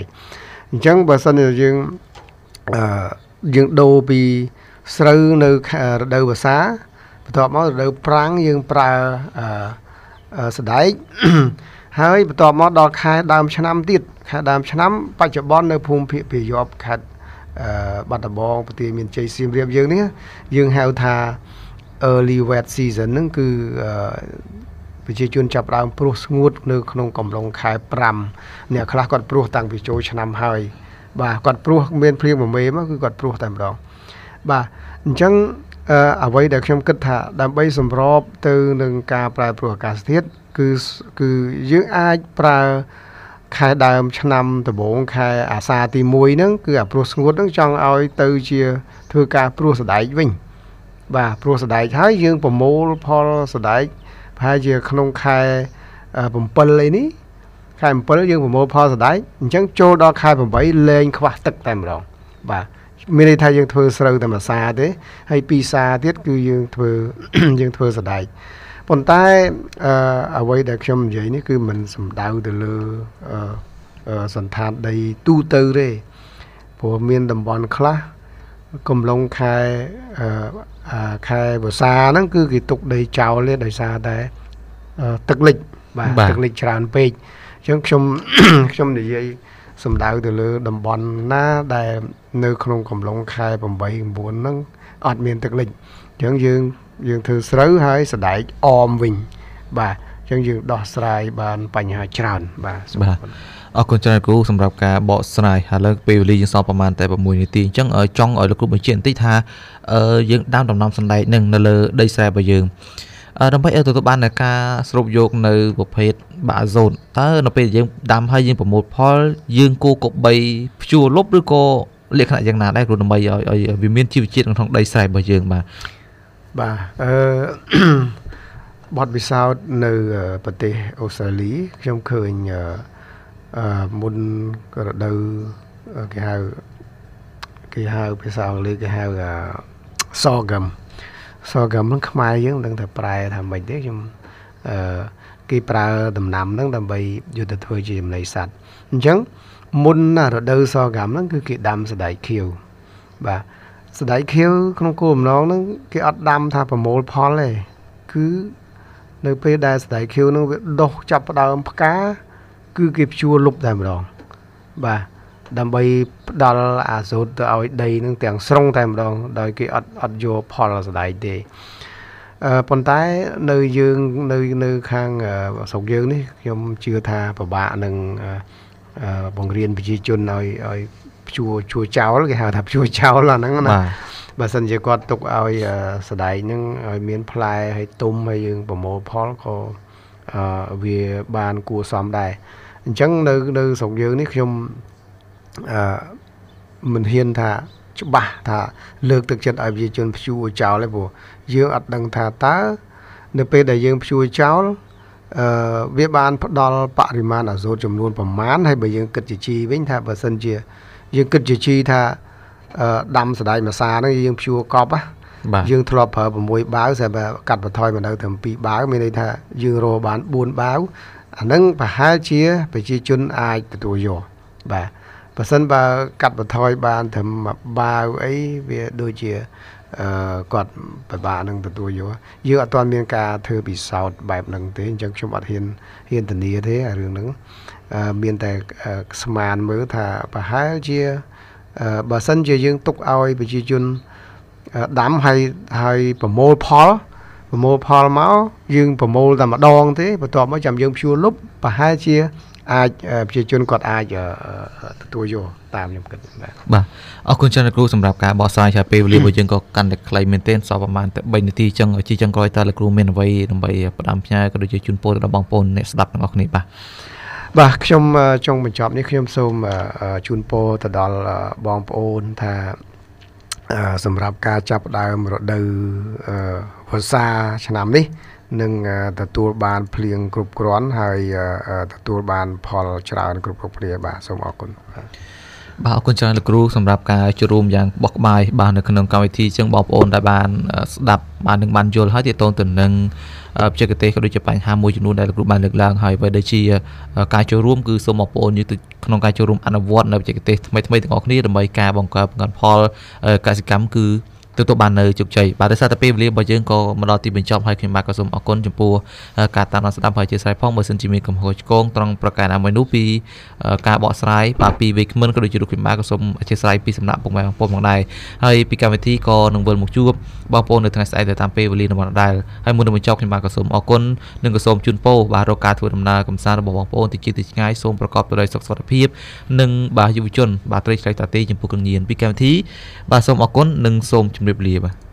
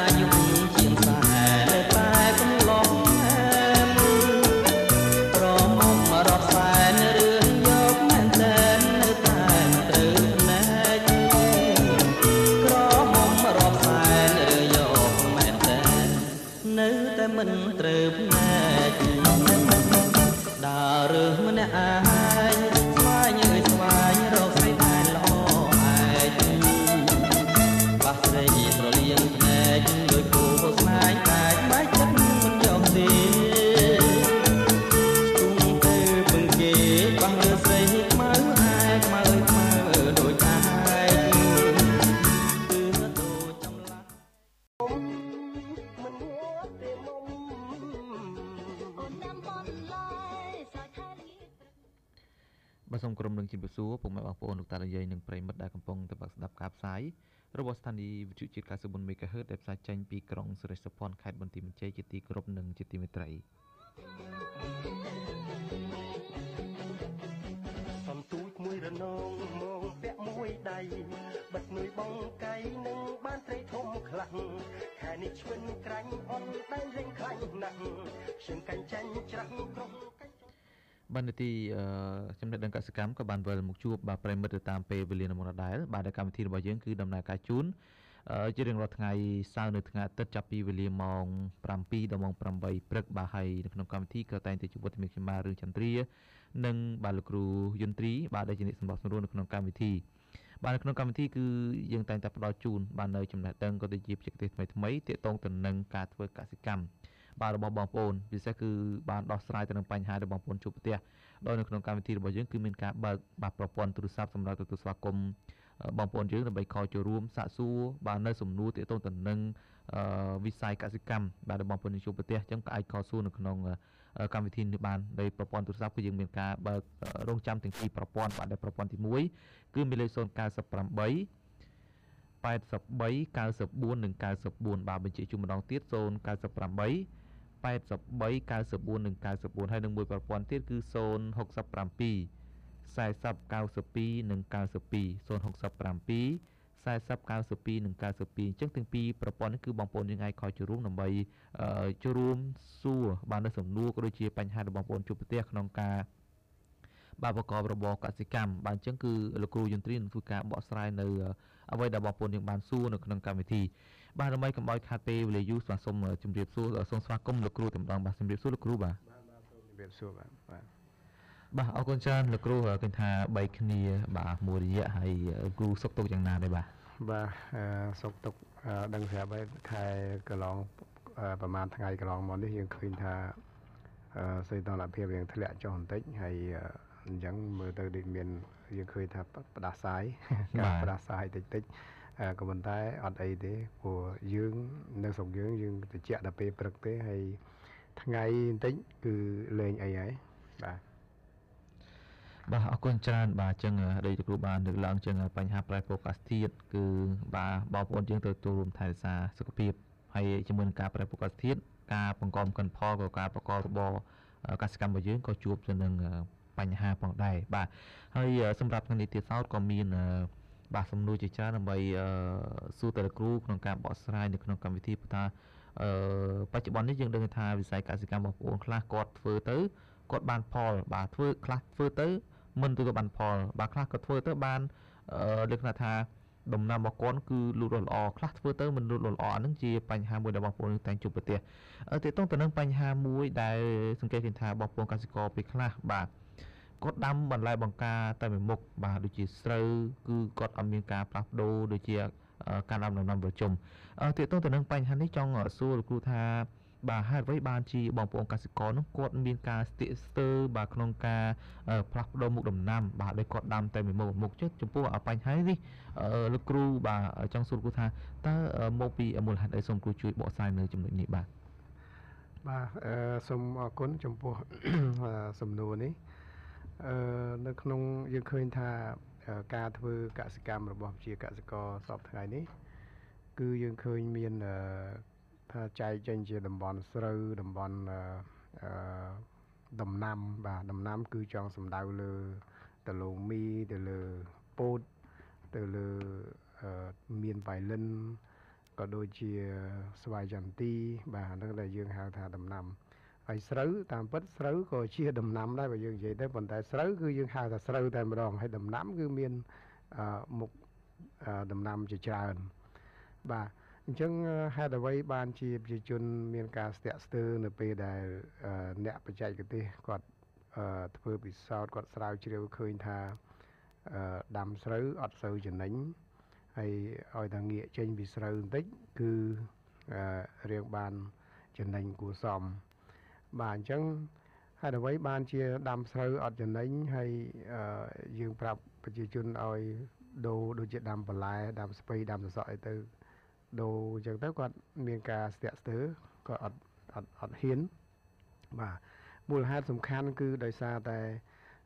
ប្រជាជនដាំស្រូវគឺគាត់មានទម្លាប់បាទគាត់ចេះតែស្រូវអញ្ចឹងគាត់ដាំតែស្រូវបាទនៅពេលដែលយើងប្រាប់គាត់ថាដាំអ្វីពីនឹងទៀតគាត់អត់ហ៊ានបាទអញ្ចឹងកាលណាដូរពីស្រូវមកទៅសក់មានន័យថាគាត់ដូរទម្លាប់គាត់ពីស្រូវមកទៅសក់ដែរអញ្ចឹងគាត់ត្រូវចំណាយពេលវេលាដើម្បីសិក្សាទៅលើទៅសក់ហ្នឹងតើគេដាំរបៀបម៉េចបាទអាហ្នឹងគឺជាកត្តាមួយបាទហើយកត្តាមួយទៀតគឺទៅសក់គឺត្រូវការទឹករៀងច្រើនបន្តិចត្រូវការតយោត្រូវការសម្ភារៈផ្សេងៗទៀតបែបយ៉ាងគ្រប់បែបយ៉ាងបាទហើយមួយទៀតគឺពាក់ព័ន្ធទៅនឹងរឿងទីផ្សារដែរបើទោះបីជាស្រូវដាំអត់សូវចំណេញមែនក៏ប៉ុន្តែគឺនៅតែដល់ពេលប្រមូលផលគឺមានអ្នកទិញរីឯដំណាំឥឡូវឃើញមានបងប្អូននេះខលជួបរួមហើយសូមកាត់លោកគ្រូដើម្បីយើងទទួលស្វាគមន៍ប្រិមិត្តដើម្បីទទួលបានសំណួរបាទ Hello ជម្រាបសួរ Hello សួរបងបាទជម្រាបសួរបាទបងប្រុសខលជួបរួមពីខាងណាដែរខ្ញុំខលពីខាងភូមិចង្កាត់ឃុំរហាត់ទឹកអង្គររីខេត្តទីមជ័យខាងរហាត់ទឹកបងជួបរួមកម្មវិធីនេះវេលាព្រឹកនេះមានជាប្រថាជាកម្មវិធីអ្វីបាទសម្បត្តិស្បាត់មិនដែរលើតែនិយាយពីខាង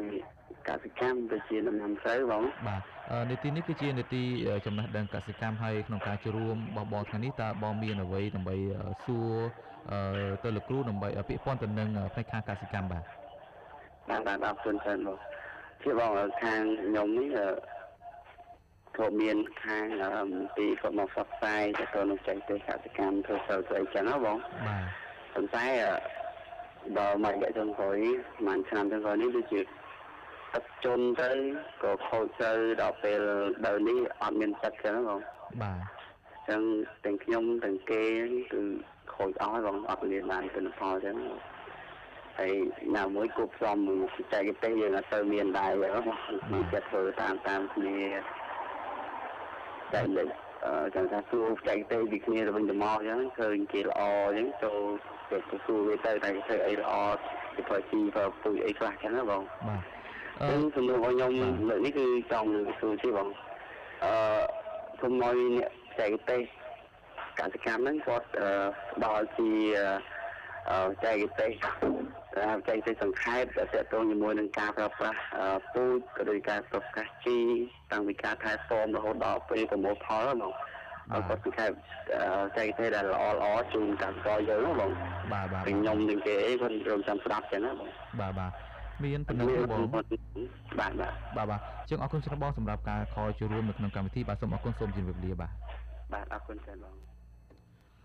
បាទអរគុណច្រើនចឹងយើងទទួលបានបងប្អូននៅខាងឃុំរហាត់ទឹកបាទអញ្ចឹងសំណួរថ្ងៃនេះมันខុសពីសំណួរមុនទេបាទដូចក៏បានលើកឡើងថា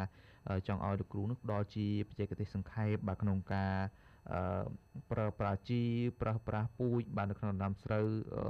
តើយើងគួរធ្វើយ៉ាងណាដើម្បីឲ្យការបង្កប់កិនផលឬការធ្វើស្រែរបស់គាត់ហ្នឹងគឺទទួលបានទិន្នផលព្រោះថាកន្លងមកគឺមានខាងជំនាញខាងកសិកម្មមន្ទីរហ្នឹងគាត់បានធ្វើការផ្ដល់ជូននៅបច្ចេកទេសបាទក្នុងការធ្វើស្រែប៉ុន្តែដោយរយៈពេលកន្លងមកគឺមានបញ្ហាគ្រោះធម្មជាតិអញ្ចឹងជាសំណួរបងប្រុសឯងក៏ចង់សួរថាចង់ឲ្យលោកគ្រូនឹងគឺបាទ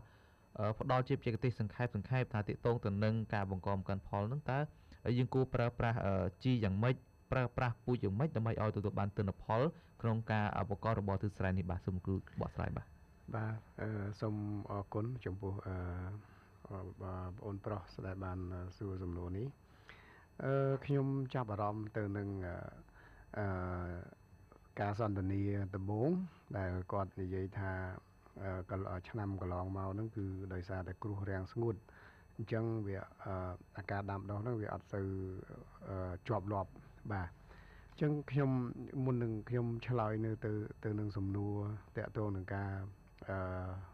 កញ្ចប់បច្ចេកទេសសម្រាប់ធ្វើស្រែគឺចាប់ពីជំហានទី1រហូតដល់ប្រមូលផល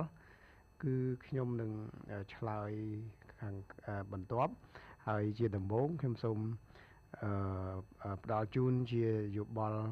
មួយចំនួនពាក់ព័ន្ធទៅនឹងគ្រោះរាំងស្ងួតបាទឆ្នាំនេះយើងឃើញថាមានការខ្វះទឹកធ្វើស្រែយ៉ាងខ្លាំងបាទអញ្ចឹងខ្ញុំសូមបញ្ជាក់ជូនបងប្អូនប្រុសដូចជាធម្មតានៅពេលដែលយើងប្រមូលផលស្រូវវស្សាគឺយើងឃើញថាផ្ទៃដីនៅមានសំណើមគ្រប់គ្រាន់ហើយប្រជាជនចាប់ដើមធ្វើស្រែគេហៅស្រែប្រាំងគឺសារដែលបន្ទាប់ពីប្រមូលផលស្រូវវស្សាគឺគាត់ធ្វើស្រូវប្រាំងជាបន្តទៀតបាទហើយយើងដឹងហើយថាដំណាំស្រូវគឺជាដំណាំដែលត្រូវការទឹកច្រើនបាទត្រូវការទឹកជាប្រចាំទើបអាចស្រូវអាចដុះលូតលាស់បានអាចទទួលផលបានអញ្ចឹងដើម្បីទប់ទល់ទៅនឹងការប្រែប្រួលអាកាសធាតុក៏ដូចជាហៅថាការសម្របខ្លួនទៅនឹងការប្រែប្រួលអាកាសធាតុគឺខ្ញុំសូមផ្ដល់យោបល់ថាបងប្អូនប្រុសគួរតែអាចដាំបានដូចជាដំណាំសណ្តែកខៀវ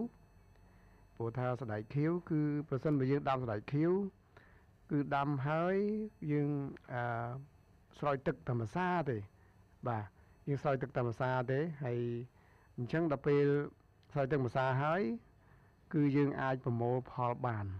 បាទអញ្ចឹងវាជាជំរើសមួយដែលយើងមិនគួរណាធ្វើ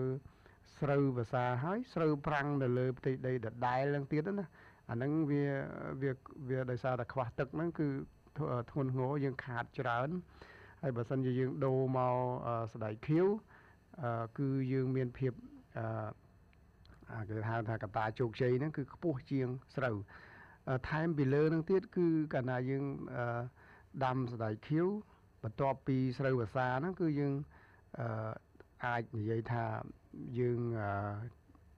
បានធ្វើរឿងមួយគឺជួយកែប្រែដីបាទធ្វើឲ្យគុណភាពដីហ្នឹងវាមានលក្ខណៈល្អប្រសើរជាងមុនបើប្រៀបធៀបទៅនឹងការធ្វើស្រូវ3ជាប់គ្នាអញ្ចឹងបាទប៉ុន្តែបញ្ហាធ្ងន់ខ្ញុំនៅតែនិយាយដដែលគឺអាចដោះស្រាយអំពីការខ្វះទឹកបាទតកតងទៅនឹងសំណួររបស់ ប្អូនហ្នឹងគឺតាមពិតខាងអង្គការខាងគម្រោងខាងវិស័យសាធារណៈដូចជាមន្ទីរគាត់បានរៀបចំច្រើនណាស់បាទប៉ុន្តែទោះបីយ៉ាងណាក៏ដោយគឺខាងខ្ញុំនឹងមានធ្វើស្រែបង្ហាញតាក់ទងរឿងបច្ចេកទេសហ្នឹងគឺយើងបានចងក្រងជាឯកសារសង្ខេបតាក់ទងទៅនឹងការធ្វើស្រែតាំងពីការរៀបចំដី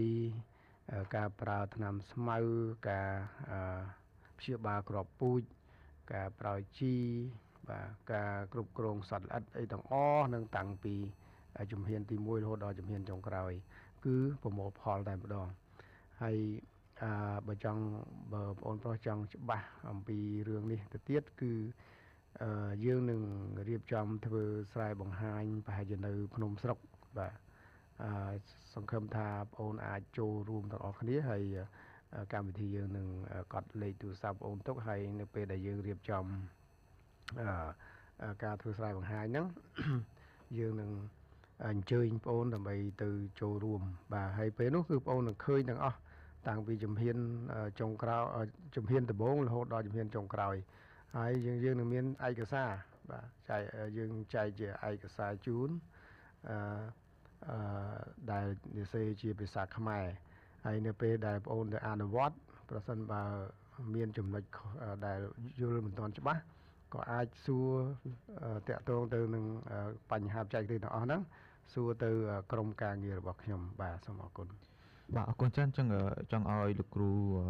សង្ខេបបន្តិចបាទព្រោះមិញគាត់ចង់បានការផ្ដល់ជាបច្ចេកទេសថ្មីសម្រាប់ការប្រើប្រាស់ជីក៏ដូចជាការប្រើប្រាស់ពូជទៅលើដំណាំស្រូវបាទអញ្ចឹងសម្រាប់បាទការប្រើប្រាស់ជីនិងការប្រើប្រាស់ពូជនេះចង់ឲ្យលោកគ្រូសង្ខេបបន្តិចថាយើងប្រើក្នុងហេតាប៉ុន្មានតាំងពីដំណាក់កាលដំបូងរហូតដល់ប្រមូលផលហើយយើងប្រើប្រាស់ពូជនឹងប៉ុន្មានគីឡូក្រាមក្នុងផ្ទៃដី1ហិកតាបាទចំពោះកញ្ចប់បច្ចេកទេសដែលយើងសង្ខេបបានហ្នឹងទី1គឺយើងប្រើក្របពូជក្រោម100គីឡូក្រាមក្នុង1ហិកតាអញ្ចឹងបើសិនជាបងប្អូនព្រោះសើមបងប្អូនអាចប្រើតិចរហូតដល់អាចថា30ឬក៏40គីឡូក្នុង1ហិកតាប៉ុន្តែបើព្រោះស្ងួតបងប្អូនអាចប្រើ100ក្រោម100ឬក៏100គីឡូក្រាមក្នុង1ហិកតាហ្នឹងចំពោះក្របពូជហើយចំពោះការប្រើថ្នាំស្មៅគឺមានច្រើនណាស់ថ្នាំស្មៅនៅលើទីផ្សារទៅកន្លែងលក់ថ្នាំទៅសួរថាថ្នាំហុំគ្រាប់បាទគឺងាយស្រួលប៉ុន្តែបើរកមិនឃើញទេអាចតាក់ទងមកខាងខ្ញុំក៏បានខ្ញុំអាចជួយប្រាប់ទៅថាកន្លែងណាគេមានលក់ថ្នាំហ្នឹងអញ្ចឹងបើយើងនិយាយអំពីជំហានមួយរៀបចំដីចាប់ផ្ដើមពីការរៀបចំដីឲ្យបានល្អប៉ុន្តែដោយសារនៅតំបន់ហ្នឹងខ្ញុំមិនដឹងថាវាមានភ្លឺអត់ទេភាគច្រើនគឺស្រែនៅភូមិភាគវាយប់យើងអត់សូវមានភ្លឺទេអញ្ចឹងបើស្រែអត់មានភ្លឺគឺយើងពិបាកនឹងអនុវត្តការរៀបចំដីឲ្យបានល្អណាគឺយើងធម្មតាយើងធ្វើ2សារយើងភ្ជួរ2សារភ្ជួរលើកទី1ហើយភ្ជួរលើកទី2យើងរាស់ហើយយើងវាយដីបន្ទាប់មកយើងប្រើជីទ្រាប់បាតដែលយើងប្រើ DAP ប្រហែលជាមួយបាវកន្លះក្នុង1ហិកតាបន្ទាប់មកទៀតយើងព្យាបាលគ្រាប់ពូជគឺគេហៅប្រឡាក់ជាមួយថ្នាំដើម្បីការពារសត្វល្អិតហើយយើងធ្វើការព្រោះតែម្ដងបន្ទាប់មកទៀតបានប្រហែលជា2សប្តាហ៍យើងមើលទៅបើសិនជាស្រូវរៀងលូតលាស់ខ្លាំងដែរយើងកុំទាន់ប្រើអ៊ុយរ៉េលើកទី2អីគឺយើងទុករហូតដល់45ថ្ងៃចាំប្រើជីអ៊ុយរ៉េលើកទី2ហើយយើងប្រើជីអ៊ុយរ៉េប្រហែលជាមួយបាវកន្លះទៀតមកហើយបន្ទាប់មកទៀតគឺមុនស្រូវផើមគឺកំឡុងស្រូវផើមហ្នឹងតែម្ដងយើងអាចប្រើកាលីមួយបាវអញ្ចឹងហើយចំពោះការគ្រប់គ្រងសត្វល្អិតនិងជំងឺបាទយើងអាចនិយាយត្រឡប់មកក្រោយព្រោះជំងឺយើងអត់ថាដល់ពេលនឹងត្រូវតែបាញ់ទេគឺយើងសង្កេតឃើញដែរយើងធ្វើការសង្កេតទៅលើស្លឹកស្រូវថាតើមានជំងឺអត់ត្នោតអត់បើសិនជាមានគឺយើងប្រើបើអត់ទេគឺយើងមិនបាច់ប្រើទេបាទហើយដូចគ្នាដែរចំពោះសត្វល្អិតគឺបើសិនជាឃើញមានវត្តមានសត្វល្អិតបំផ្លាញ គឺយើងប្រើបាទបើអត់ទេគឺយើងមិនចាំបាច់ប្រើទេអញ្ចឹងវាបើអនុវត្តបានតាមជំហានអញ្ចឹងយើងនឹងទទួលបានជោគជ័យបាទសូមអរគុណ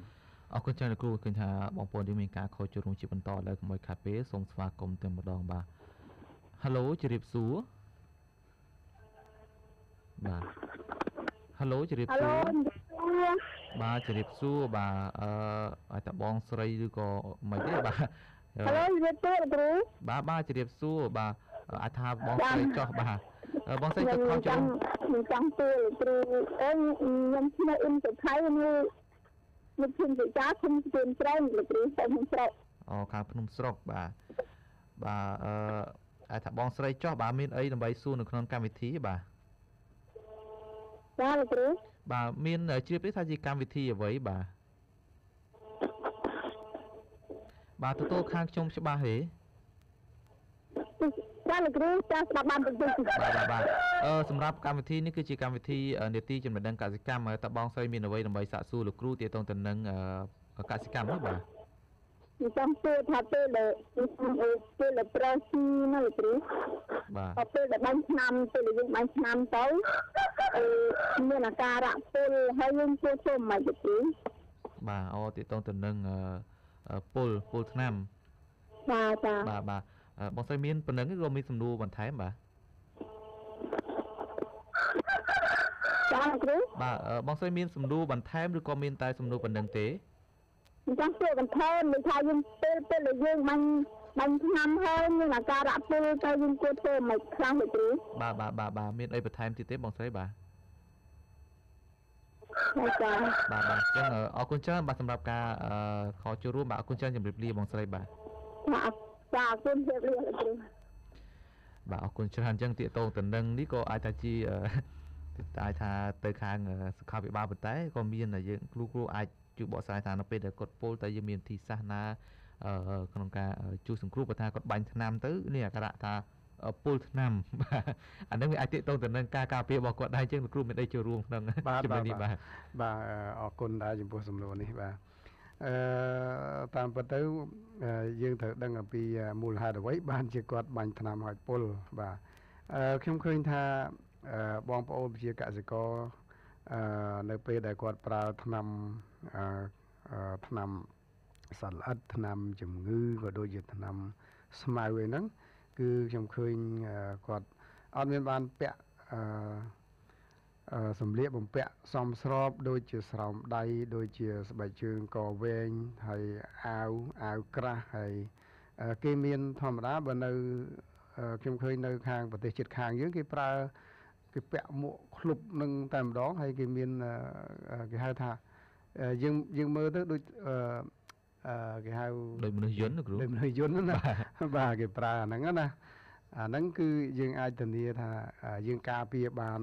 ការពុលនឹងវាមិនបាន 100% ទេវាអាចថាបាន 95% អញ្ចឹងណាប៉ុន្តែយើងអត់ឃើញនៅខាងយើងនេះយើងមានការឆក់ល្វែងខ្លាំងណាស់ពាក់ព័ន្ធទៅនឹងការបាញ់ថ្នាំហ្នឹងហើយអំពីបច្ចេកទេសនៃការបាញ់ទៀតអានេះមិននិយាយអំពីសម្លៀកបំពាក់យើងប្រើប្រាស់នៅពេលបាញ់ថ្នាំអាហ្នឹងគឺយើងខុសមួយហើយយើងអត់មានអាវការពារគ្រប់គ្រាន់កត្តាមួយទៀតគឺរបៀបនៃការបាញ់ធម្មតាបាញ់ហ្នឹងនៅស្រុកយើងបាញ់ដើរទៅមុខបាទកាលណាបាញ់ដើរទៅមុខអញ្ចឹងមានថាយើងនៅក្នុងគេហៅផ្សែងពេលដែលយើងបាញ់មិនអាទឹកហ្នឹងវាមិនហុយទេបាទអញ្ចឹងមានថាយើងខ្លួនយើងតែម្ដងយើងនៅក្នុងហ្នឹងតែម្ដងបាទអញ្ចឹងយើងដកដង្ហើមទៅយើងចូលច្រើនបាទបើសិនជាយើងបាញ់ត្រឹម1ធុង2ធុងអីវាមិនបញ្ហាទេប៉ុន្តែដល់ពេលយើងបាញ់ច្រើនធុងដូច1ហិកតា 5-6 ធុងខ្លះទៀត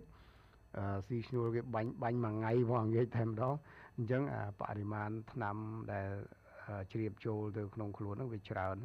បាទវាធ្វើឲ្យពុលដែរមួយទៀតគឺធម្មតាយើងត្រូវបាញ់ដើរថយក្រោយបើបាញ់ឲ្យត្រូវណាយើងបើអត់មានឧបករណ៍ការពារក៏វាយើងមិនដឹងធ្វើម៉េចអាហ្នឹងបើសិនជានេះយើងអាចធ្វើរបៀបបាញ់ដើរថយក្រោយណាក គុំបាញ់ដើរទៅមុខអញ្ចឹងណាហើយយើងមើលទិសខ្យល់ទៀតតើខ្យល់បក់ពីខាងណាបើបាញ់ថយក្រោយក៏ដោយប៉ុន្តែយើងដើរតាមបដ ாய் ទិសខ្យល់អាហ្នឹងដដែលហ្នឹងយើងបាញ់ហើយគឺចំហាយថ្នាំហ្នឹងគឺវាធ្លាក់មកលើខ្លួនយើងដដែលអញ្ចឹងយើងមើលទិសខ្យល់ឧទាហរណ៍ឥឡូវខ្យល់បក់មកពីទិសខាងកើតអញ្ចឹងយើងត្រូវដើរទៅទិសខាងកើតគឺបញ្ច្រាស់ទិសខ្យល់ដើរថយក្រោយឆ្ពោះទៅទិសខាងកើតអាហ្នឹងយើងអាចកាត់បន្ថយបរិមាណថ្នាំដែលមកប៉ះជាមួយនឹងខ្លួនយើងក៏ដូចជាការស្រូបយកជាតិថ្នាំហ្នឹងចូលទៅក្នុងខ្លួនយើងបាទធ្វើបែបហ្នឹងគឺធានាថាមិនមានការពុលទេតកតងទៅនឹងសំណួររបស់បងស្រីថានៅពេលដែលពុលបាទតើយើងត្រូវធ្វើម៉េចបាទអត់មានអីវិធានការអីទេអាហ្នឹងនៅពេលដែលពុលបើយើងមើលឃើញថាពុលខ្លាំងហើយត្រូវតែយកទៅគេហៅអីនៅឃុំគេហៅមជ្ឈមណ្ឌលសុខភាពបាទដែលនៅជិតជាងគេបាទទៅដល់ហ្នឹងទៅគេមានឧបករណ៍អាចជួយសង្គ្រោះបន្ទាន់ហើយបើធ្ងន់ធ្ងរជាងហ្នឹងគឺខាងមណ្ឌលសុខភាពគាត់នឹងបញ្ជូនបន្តទៅមន្ទីរពេទ្យដែលនៅជិតបំផុតបាទអាហ្នឹងគឺជាវិធានការសំខាន់ជាងគេប៉ុន្តែខ្ញុំសូមជួយចែករំលែកដែរនៅខាងខ្ញុំណាតាមបទពិសោធន៍ខ្ញុំធ្លាប់ឃើញគឺមានបងប្អូនជាកសិករនៅពេលដែលគាត់បាញ់ថ្នាំហើយគាត់ពុលបាទពុលហ្នឹងវាមិនមែនពុលរហូតដល់ថាលែងដឹងខ្លួនបែកពពុះមាត់ទេពុលគ្រាន់តែថាមានអារម្មណ៍ថាអស់កម្លាំងណាអាហ្នឹងតាមពិតពុលដែរវាជាសញ្ញាណពុលដែរប៉ុន្តែពុលវាមិនធ្ងន់ធ្ងរគឺគាត់អាចនៅដើរគាត់អាចនៅនិយាយបានគ្រាន់តែមានអារម្មណ៍ថាលហិតលហៃអស់កម្លាំងខ្លាំងមកពេលហ្នឹងគឺគាត់ប្រើគេហៅគាត់លាយទឹកស្ករ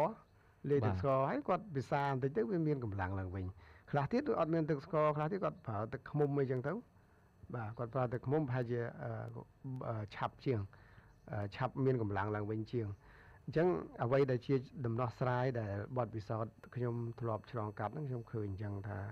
បើសិនជាគាត់តែមានអារម្មណ៍ថាអស់កម្លាំងទេគឺគេអាចប្រើទឹកស្ករឬក៏ទឹកឃ្មុំបាទសូមអរគុណបាទនឹងយើងលើកថាតាមវិធីសាស្ត្របែបបុរាណបាទហើយអញ្ចឹង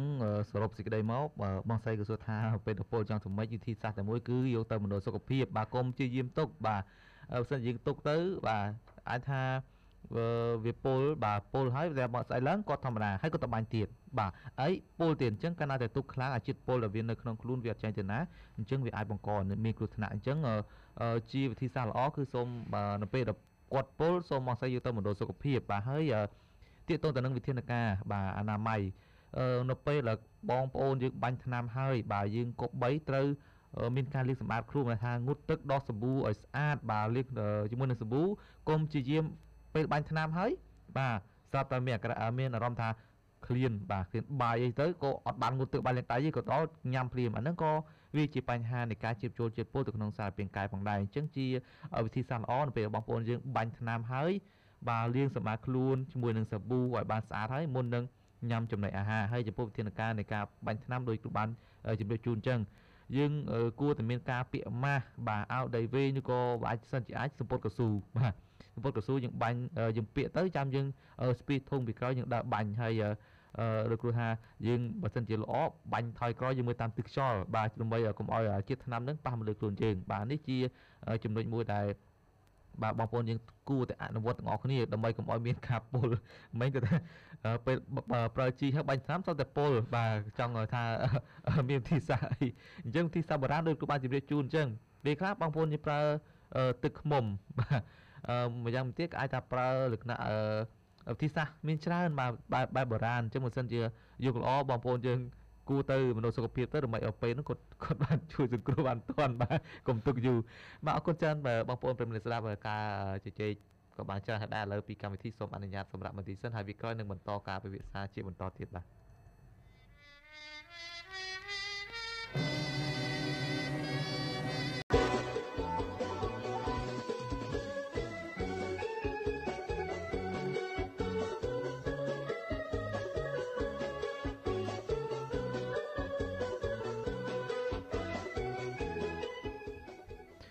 បាទអរគុណច្រើនបងប្អូនប្រិយមិត្តស្ដាប់បាទអញ្ចឹងបងប្អូនយើងអាចបន្តការខលជួបរួមបានដើម្បីសាកសួររាល់ចម្ងល់ទាក់ទងទៅនឹងបាទវិស័យកសិកម្មបាទហើយវិមុនក៏បានទទួលស្វាគមន៍ប្រិយមិត្តបងប្អូនចំនួន2រូបផងដែរហើយបងស្រីនៅខាងក្នុងស្រុកដែលគាត់បានសួរថានៅពេលដល់ពូលឆ្នាំក៏យើងគួរធ្វើយ៉ាងម៉េចអាហ្នឹងវាកត្តាដែលយើងមើលឃើញគឺទាក់ទងទៅនឹងការបាញ់ថ្នាំរបស់គាត់គឺអត់មានការការពារបានល្អអញ្ចឹងកត្តានេះហើយបាទដែលធ្វើឲ្យគាត់បាញ់ទៅគឺមានលក្ខណៈពលមានន័យថាគាត់អត់ពាក្យម៉ាស់គាត់អត់មានការពាក្យស្លៀកពាក្យកៅត្រឹមត្រូវបាទអញ្ចឹងនៅពេលយើងបាញ់បាទបើយើងបាញ់ម្ចាស់ខ្យល់ផងអាសារធាតុពលដែលយើងប្រើហ្នឹងគឺវាមកប៉ះលើខ្លួនយើងធ្វើយើងនឹងពលបាទអញ្ចឹងវិធានការល្អពេលបងប្អូននេះប្រើប្រាស់ឬក៏បាញ់ថ្នាំហ្នឹងគឺទី1យើងគោក្បីពាក្យម៉ាស់បាទពាក្យស្រោមដៃកស៊ូពាក្យអាវដៃវែងឬក៏ពាក្យសំពត់កស៊ូទៅដើម្បីការពារកុំឲ្យវាមានការជ្រាបចូលទៅក្នុងខ្លួនបាទអរគុណច្រើនឥឡូវយើងមានសំណួរជាបន្តដើម្បីសាកសួរទៅលោកគ្រូសាស្ត្របងប្អូនជាបន្តមានការខលជួបរួមតើតើទៅនឹងចំណុចនេះចង់សួរលោកគ្រូថាតើយើងមានវិធីសាស្ត្រយ៉ាងម៉េចដើម្បីជំរុញបងប្អូនយើងនឹងក្នុងការដាំដំណាំលក្ខណៈថាដាំដំណាំវិលជុំបាទក្រៅឧទាហរណ៍ថាប្រើពីដំណាំស្រូវយើងដាំដំណាំផ្សេងៗព្រោះថាវិមុនក៏បានសួរគាត់ថាបងប្អូនមួយចំនួនក៏ស្ទាក់ស្ទើរក្នុងការផ្លាស់ប្ដូរអញ្ចឹងយើងមានកត្តាអ្វីខ្លះដើម្បីជំរុញឲ្យគាត់នឹងគឺចូលរួមក្នុងការដាំលក្ខណៈដំណាំវិលជុំកុំដាំដំណាំតែមួយមុខអញ្ចឹងយើងមានវិធីសាស្ត្រយ៉ាងណាខ្លះគ្រូបាទសូមអរគុណចំពោះសំណួរនេះយើងឃើញថាបច្ចុប្បន្នគឺប្រជាជនគាត់ធ្វើស្រែគាត់ដាំដំណាំអីចឹងទៅហើយវាហាក់ដូចជាអត់សូវមានគេហៅការផ្សារភ្ជាប់ជាមួយនឹងទីផ្សារតម្រូវការនៃទីផ្សារអញ្ចឹងប្រសិនបើប្រជាជនគាត់យល់ដឹងអំពីគេហៅចង្វាក់តម្លៃណាបាទគឺគាត់ត្រូវដឹងថាដំណាំណាមានគេទិញដំណាំណាគេអត់ទិញបាទអញ្ចឹងបើសិនជាគាត់មានការយល់ដឹងរឿងហ្នឹងគឺវានឹងមានភាពងាយស្រួលសម្រាប់ការផ្សព្វផ្សាយកសិកម្មគឺនៅពេលដែលការធ្វើពិសោធន៍ដូចជាការធ្វើការស្រាវជ្រាវអីរកឃើញមកថាដាំដំណាំណាវាមានបានចំណេញច្រើនហើយងាយស្រួលធ្វើការវិនិយោគតិចបើសិនជាគាត់ដឹងអាហ្នឹងគឺគាត់នឹងងាយស្រួលក្នុងការទទួលយកបច្ចេកទេសថ្មីជាងបាទអញ្ចឹងនេះគ្រាន់តែជាផលប្រយោជន៍សម្រាប់ប្រជាកសិករផលប្រយោជន៍មួយទៀតគឺសម្រាប់ការថែទាំដីនៅពេលដែលដីរបស់គាត់មួយដុំហ្នឹងដែលត្រូវបានគាត់ដាំដំណាំផ្សេងគ្នាខ្ញុំឧទាហរណ៍ដូចស្រូវសណ្ដែកហើយបើយើងអាចមានពោតឬក៏ដំឡូងអីចឹងទៅក៏ប៉ុន្តែខ្ញុំនិយាយនេះក្នុងន័យដីដែលមានលក្ខខណ្ឌសមស្របគឺយើងអាចដាំបានទាំង3មុខដំណាំហ្នឹងមិនមែនសំដៅលើដីទាំងអស់នៅស្រុកខ្មែរយើងទេឬក៏នៅភូមិភាគពាយ័ព្យទេព្រោះថាវាធម្មតាដីវាមានខ្ពស់មានទាបហើយយើងមិនអាចដាំដំណាំ3ប្រភេទទាំង3ប្រភេទហ្នឹងនៅលើដីយើងបាននៅគ្រប់ខែទាំង12ខែនោះទេវាបើសិនជាខែទឹកលិចយើងមិនអាចដាំដំណាំបានទេគឺបានតែស្រូវអញ្ចឹងខ្ញុំចង់លើកឡើងខ្ញុំចង់សំដៅទៅលើដីទីតាំងដីណាមួយសមស្របហើយដីហ្នឹងដែលយើងអាចដូរមុខដំណាំបានណាអញ្ចឹងយើងអាចនិយាយបានថាដីហ្នឹងវានឹងធ្វើឲ្យសារធាតុចិញ្ចឹមរបស់ដីហ្នឹងវាអត់មានការបាត់បង់ខ្លាំងក្លាបើប្រៀបធៀបទៅនឹងដីដែលយើងដាំស្រូវមួយឆ្នាំ3ដងគឺវានឹងមានការកង្វះនៅអាហារចិញ្ចឹមឧទាហរណ៍ដូចជាដំណាំស្រូវគឺត្រូវការអាសូតបន្ទាប់អាសូតច្រើនជាងគេបន្ទាប់មកផូស្វ័រហើយប៉ូតាស្យូមគឺអត់សូវប្រមាណទេបាទអញ្ចឹងបើយើងដាំស្រូវគឺដីនោះនឹងខ្វះអាសូតច្រើនជាងគេបន្ទាប់មកផូស្វ័រហើយប៉ូតាស្យូមគឺមិនសូវមានការបាត់បង់ច្រើនប្រមាណទេបាទអញ្ចឹងប្រសិនបើដីហ្នឹងគឺយើងប្រើមុខដំណាំវិលជុំដូចជាស្រូវហើយយើងដាំសណ្ដែកបាទអ អញ្ចឹងសណ្ដែកគឺវាត្រូវការតែផូស្វ័រហើយនឹង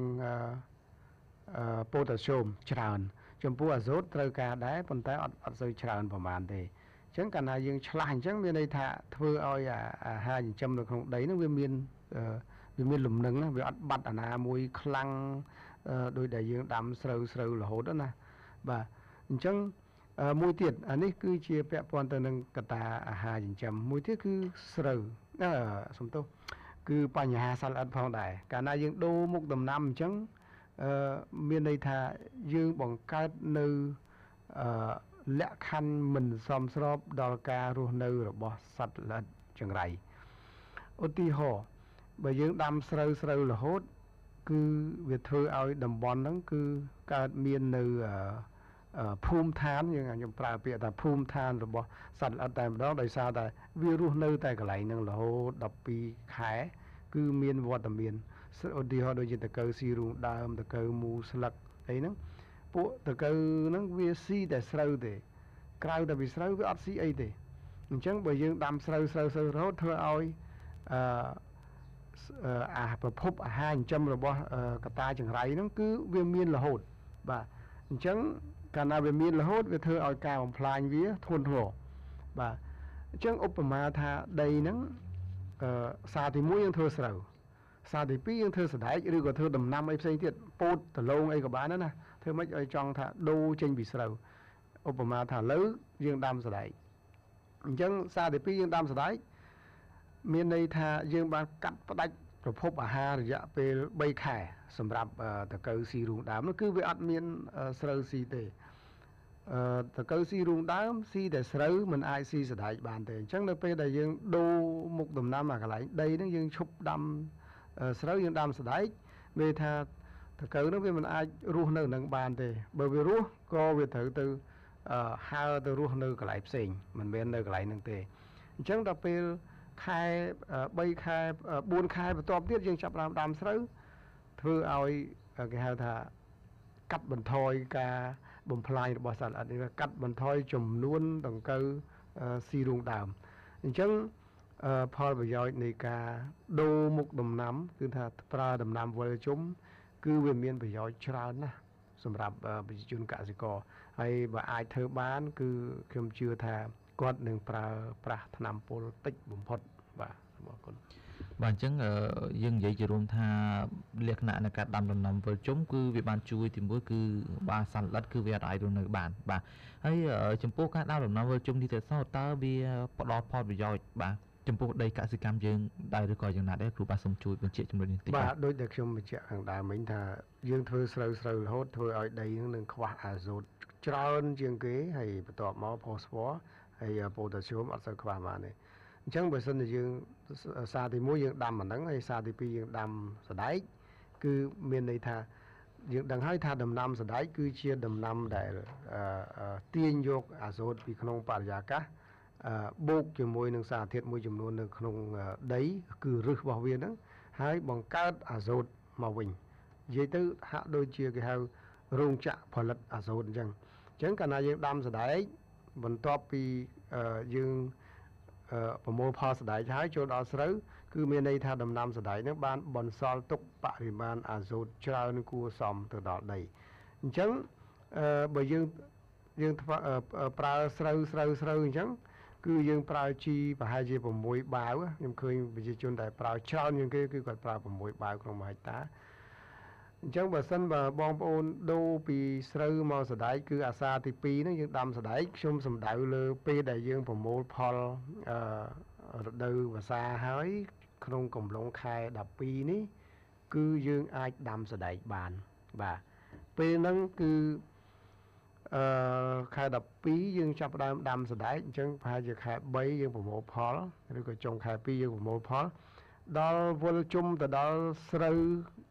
នៅខែវស្សាគឺខែ5វិញគឺពេលនោះ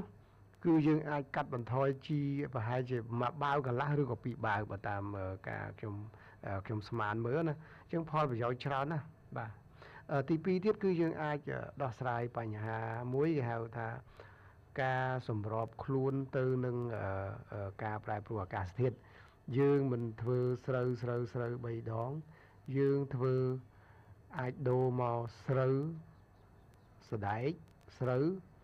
ឬមួយក៏សដែកស្រូវសដែកបាទពេលហ្នឹងគឺយើងមានន័យថាយើងធ្វើស្រូវតែខែវស្សាទេគឺធានាហ្មង 100% គឺយើងនឹងមិនមានបញ្ហាខ្វះទឹកឡើយ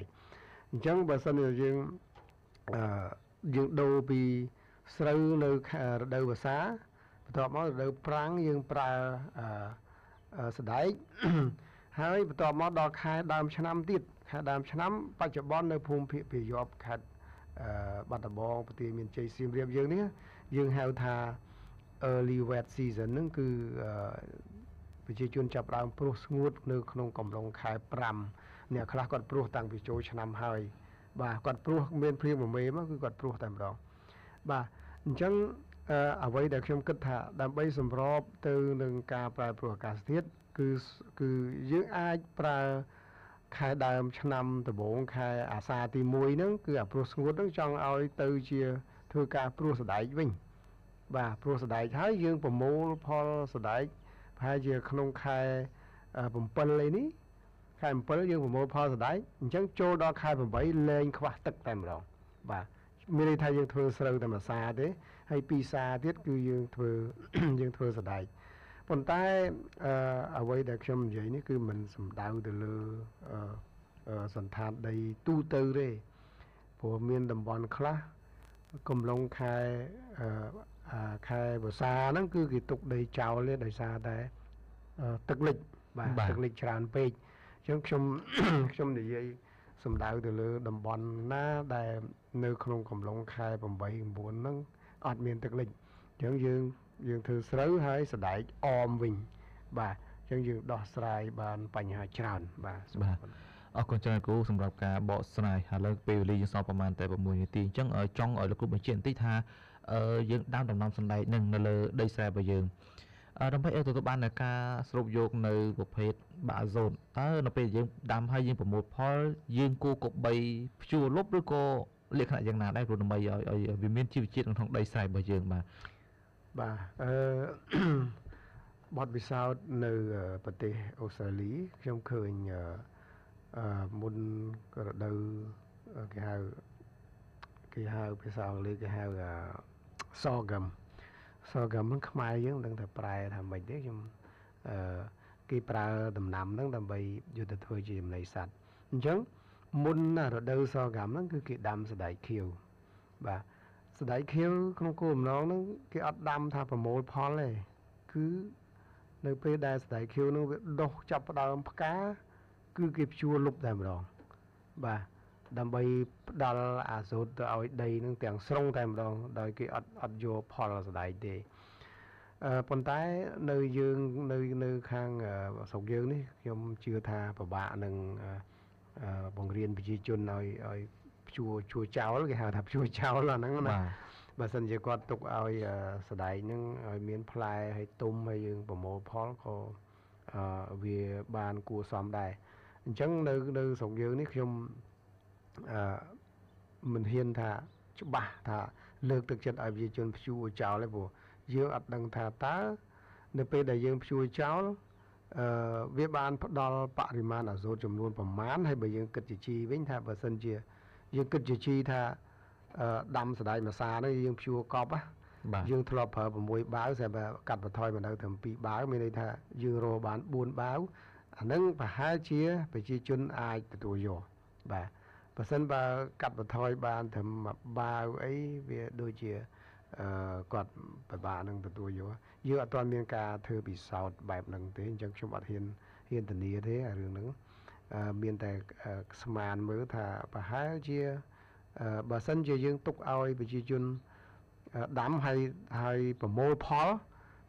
លមកយើងប្រមូលតែម្ដងទេបន្ទាប់មកចាំយើងភ្ជួរលុបប្រហែលជាអាចប្រជាជនគាត់អាចទទួលយកតាមខ្ញុំគិតបាទអរគុណច្រើនលោកគ្រូសម្រាប់ការបកស្រាយថាពេលវេលារបស់យើងក៏កាន់តែខ្លីមែនទែនសល់ប្រហែលតែ3នាទីចឹងជាចុងក្រោយតើលោកគ្រូមានអ្វីដើម្បីផ្ដាំផ្ញើក៏ដូចជាជូនពរដល់បងប្អូនអ្នកស្ដាប់ទាំងអស់គ្នាបាទខ្ញុំចុងបញ្ចប់នេះខ្ញុំសូមជូនពរទៅដល់បងប្អូនថាសម្រាប់ការចាប់ផ្ដើមរដូវវ ភាសាឆ្នាំនេះនឹងទទួលបានភ្លៀងគ្រប់គ្រាន់ហើយទទួលបានផលច្រើនគ្រប់គ្នាបាទសូមអរគុណបាទអរគុណច្រើនលោកគ្រូសម្រាប់ការចូលរួមយ៉ាងបោះក្បាយបាទនៅក្នុងកម្មវិធីចឹងបងប្អូនដែលបានស្ដាប់បានយល់ហើយទាក់ទងទៅនឹងបច្ចេកទេសក៏ដូចជាបញ្ហាមួយចំនួនដែលលោកគ្រូបានលើកឡើងហើយបើដូចជាការចូលរួមគឺសូមបងប្អូនយើងទៅក្នុងការចូលរួមអនុវត្តនៅបច្ចេកទេសថ្មីៗទាំងអស់គ្នាដើម្បីការបង្កើតផលកសិកម្មគឺទទួលបាននៅជោគជ័យបាទដោយសារតែពេលវេលារបស់យើងក៏មកដល់ទីបញ្ចប់ហើយខ្ញុំបាទក៏សូមអរគុណចំពោះការតាមដានស្ដាប់ហើយជាស្រ័យផងបើសិនជាមានកំហុសឆ្គងត្រង់ប្រការណាមួយនោះពីការបកស្រាយបាទពីវេគ្មិនក៏ដូចជាលោកខ្ញុំបាទក៏សូមអធិស្ឋានពីសំណាក់ពុកម៉ែបងប្អូនផងដែរហើយពីកម្មវិធីក៏នឹងវិលមកជួបបងប្អូននៅថ្ងៃស្អែកទៅតាមពេលវេលារបស់ដដែលហើយមុននឹងបញ្ចប់ខ្ញុំបាទក៏សូមអរគុណនិងក៏សូមជូនពរបាទរកការធ្វើដំណើរកំសាន្តរបស់បងប្អូនទីជាតិទីឆ្ងាយសូមប្រកបទៅដោយសុខសុវត្ថិភាពនិងបាទយុវជនបាទត្រីឆ្លៃតាទីចំពោះគងញៀនពីកម្មវិធីបាទសូមអរគុណនិងសូមជម្រាបលាបាទ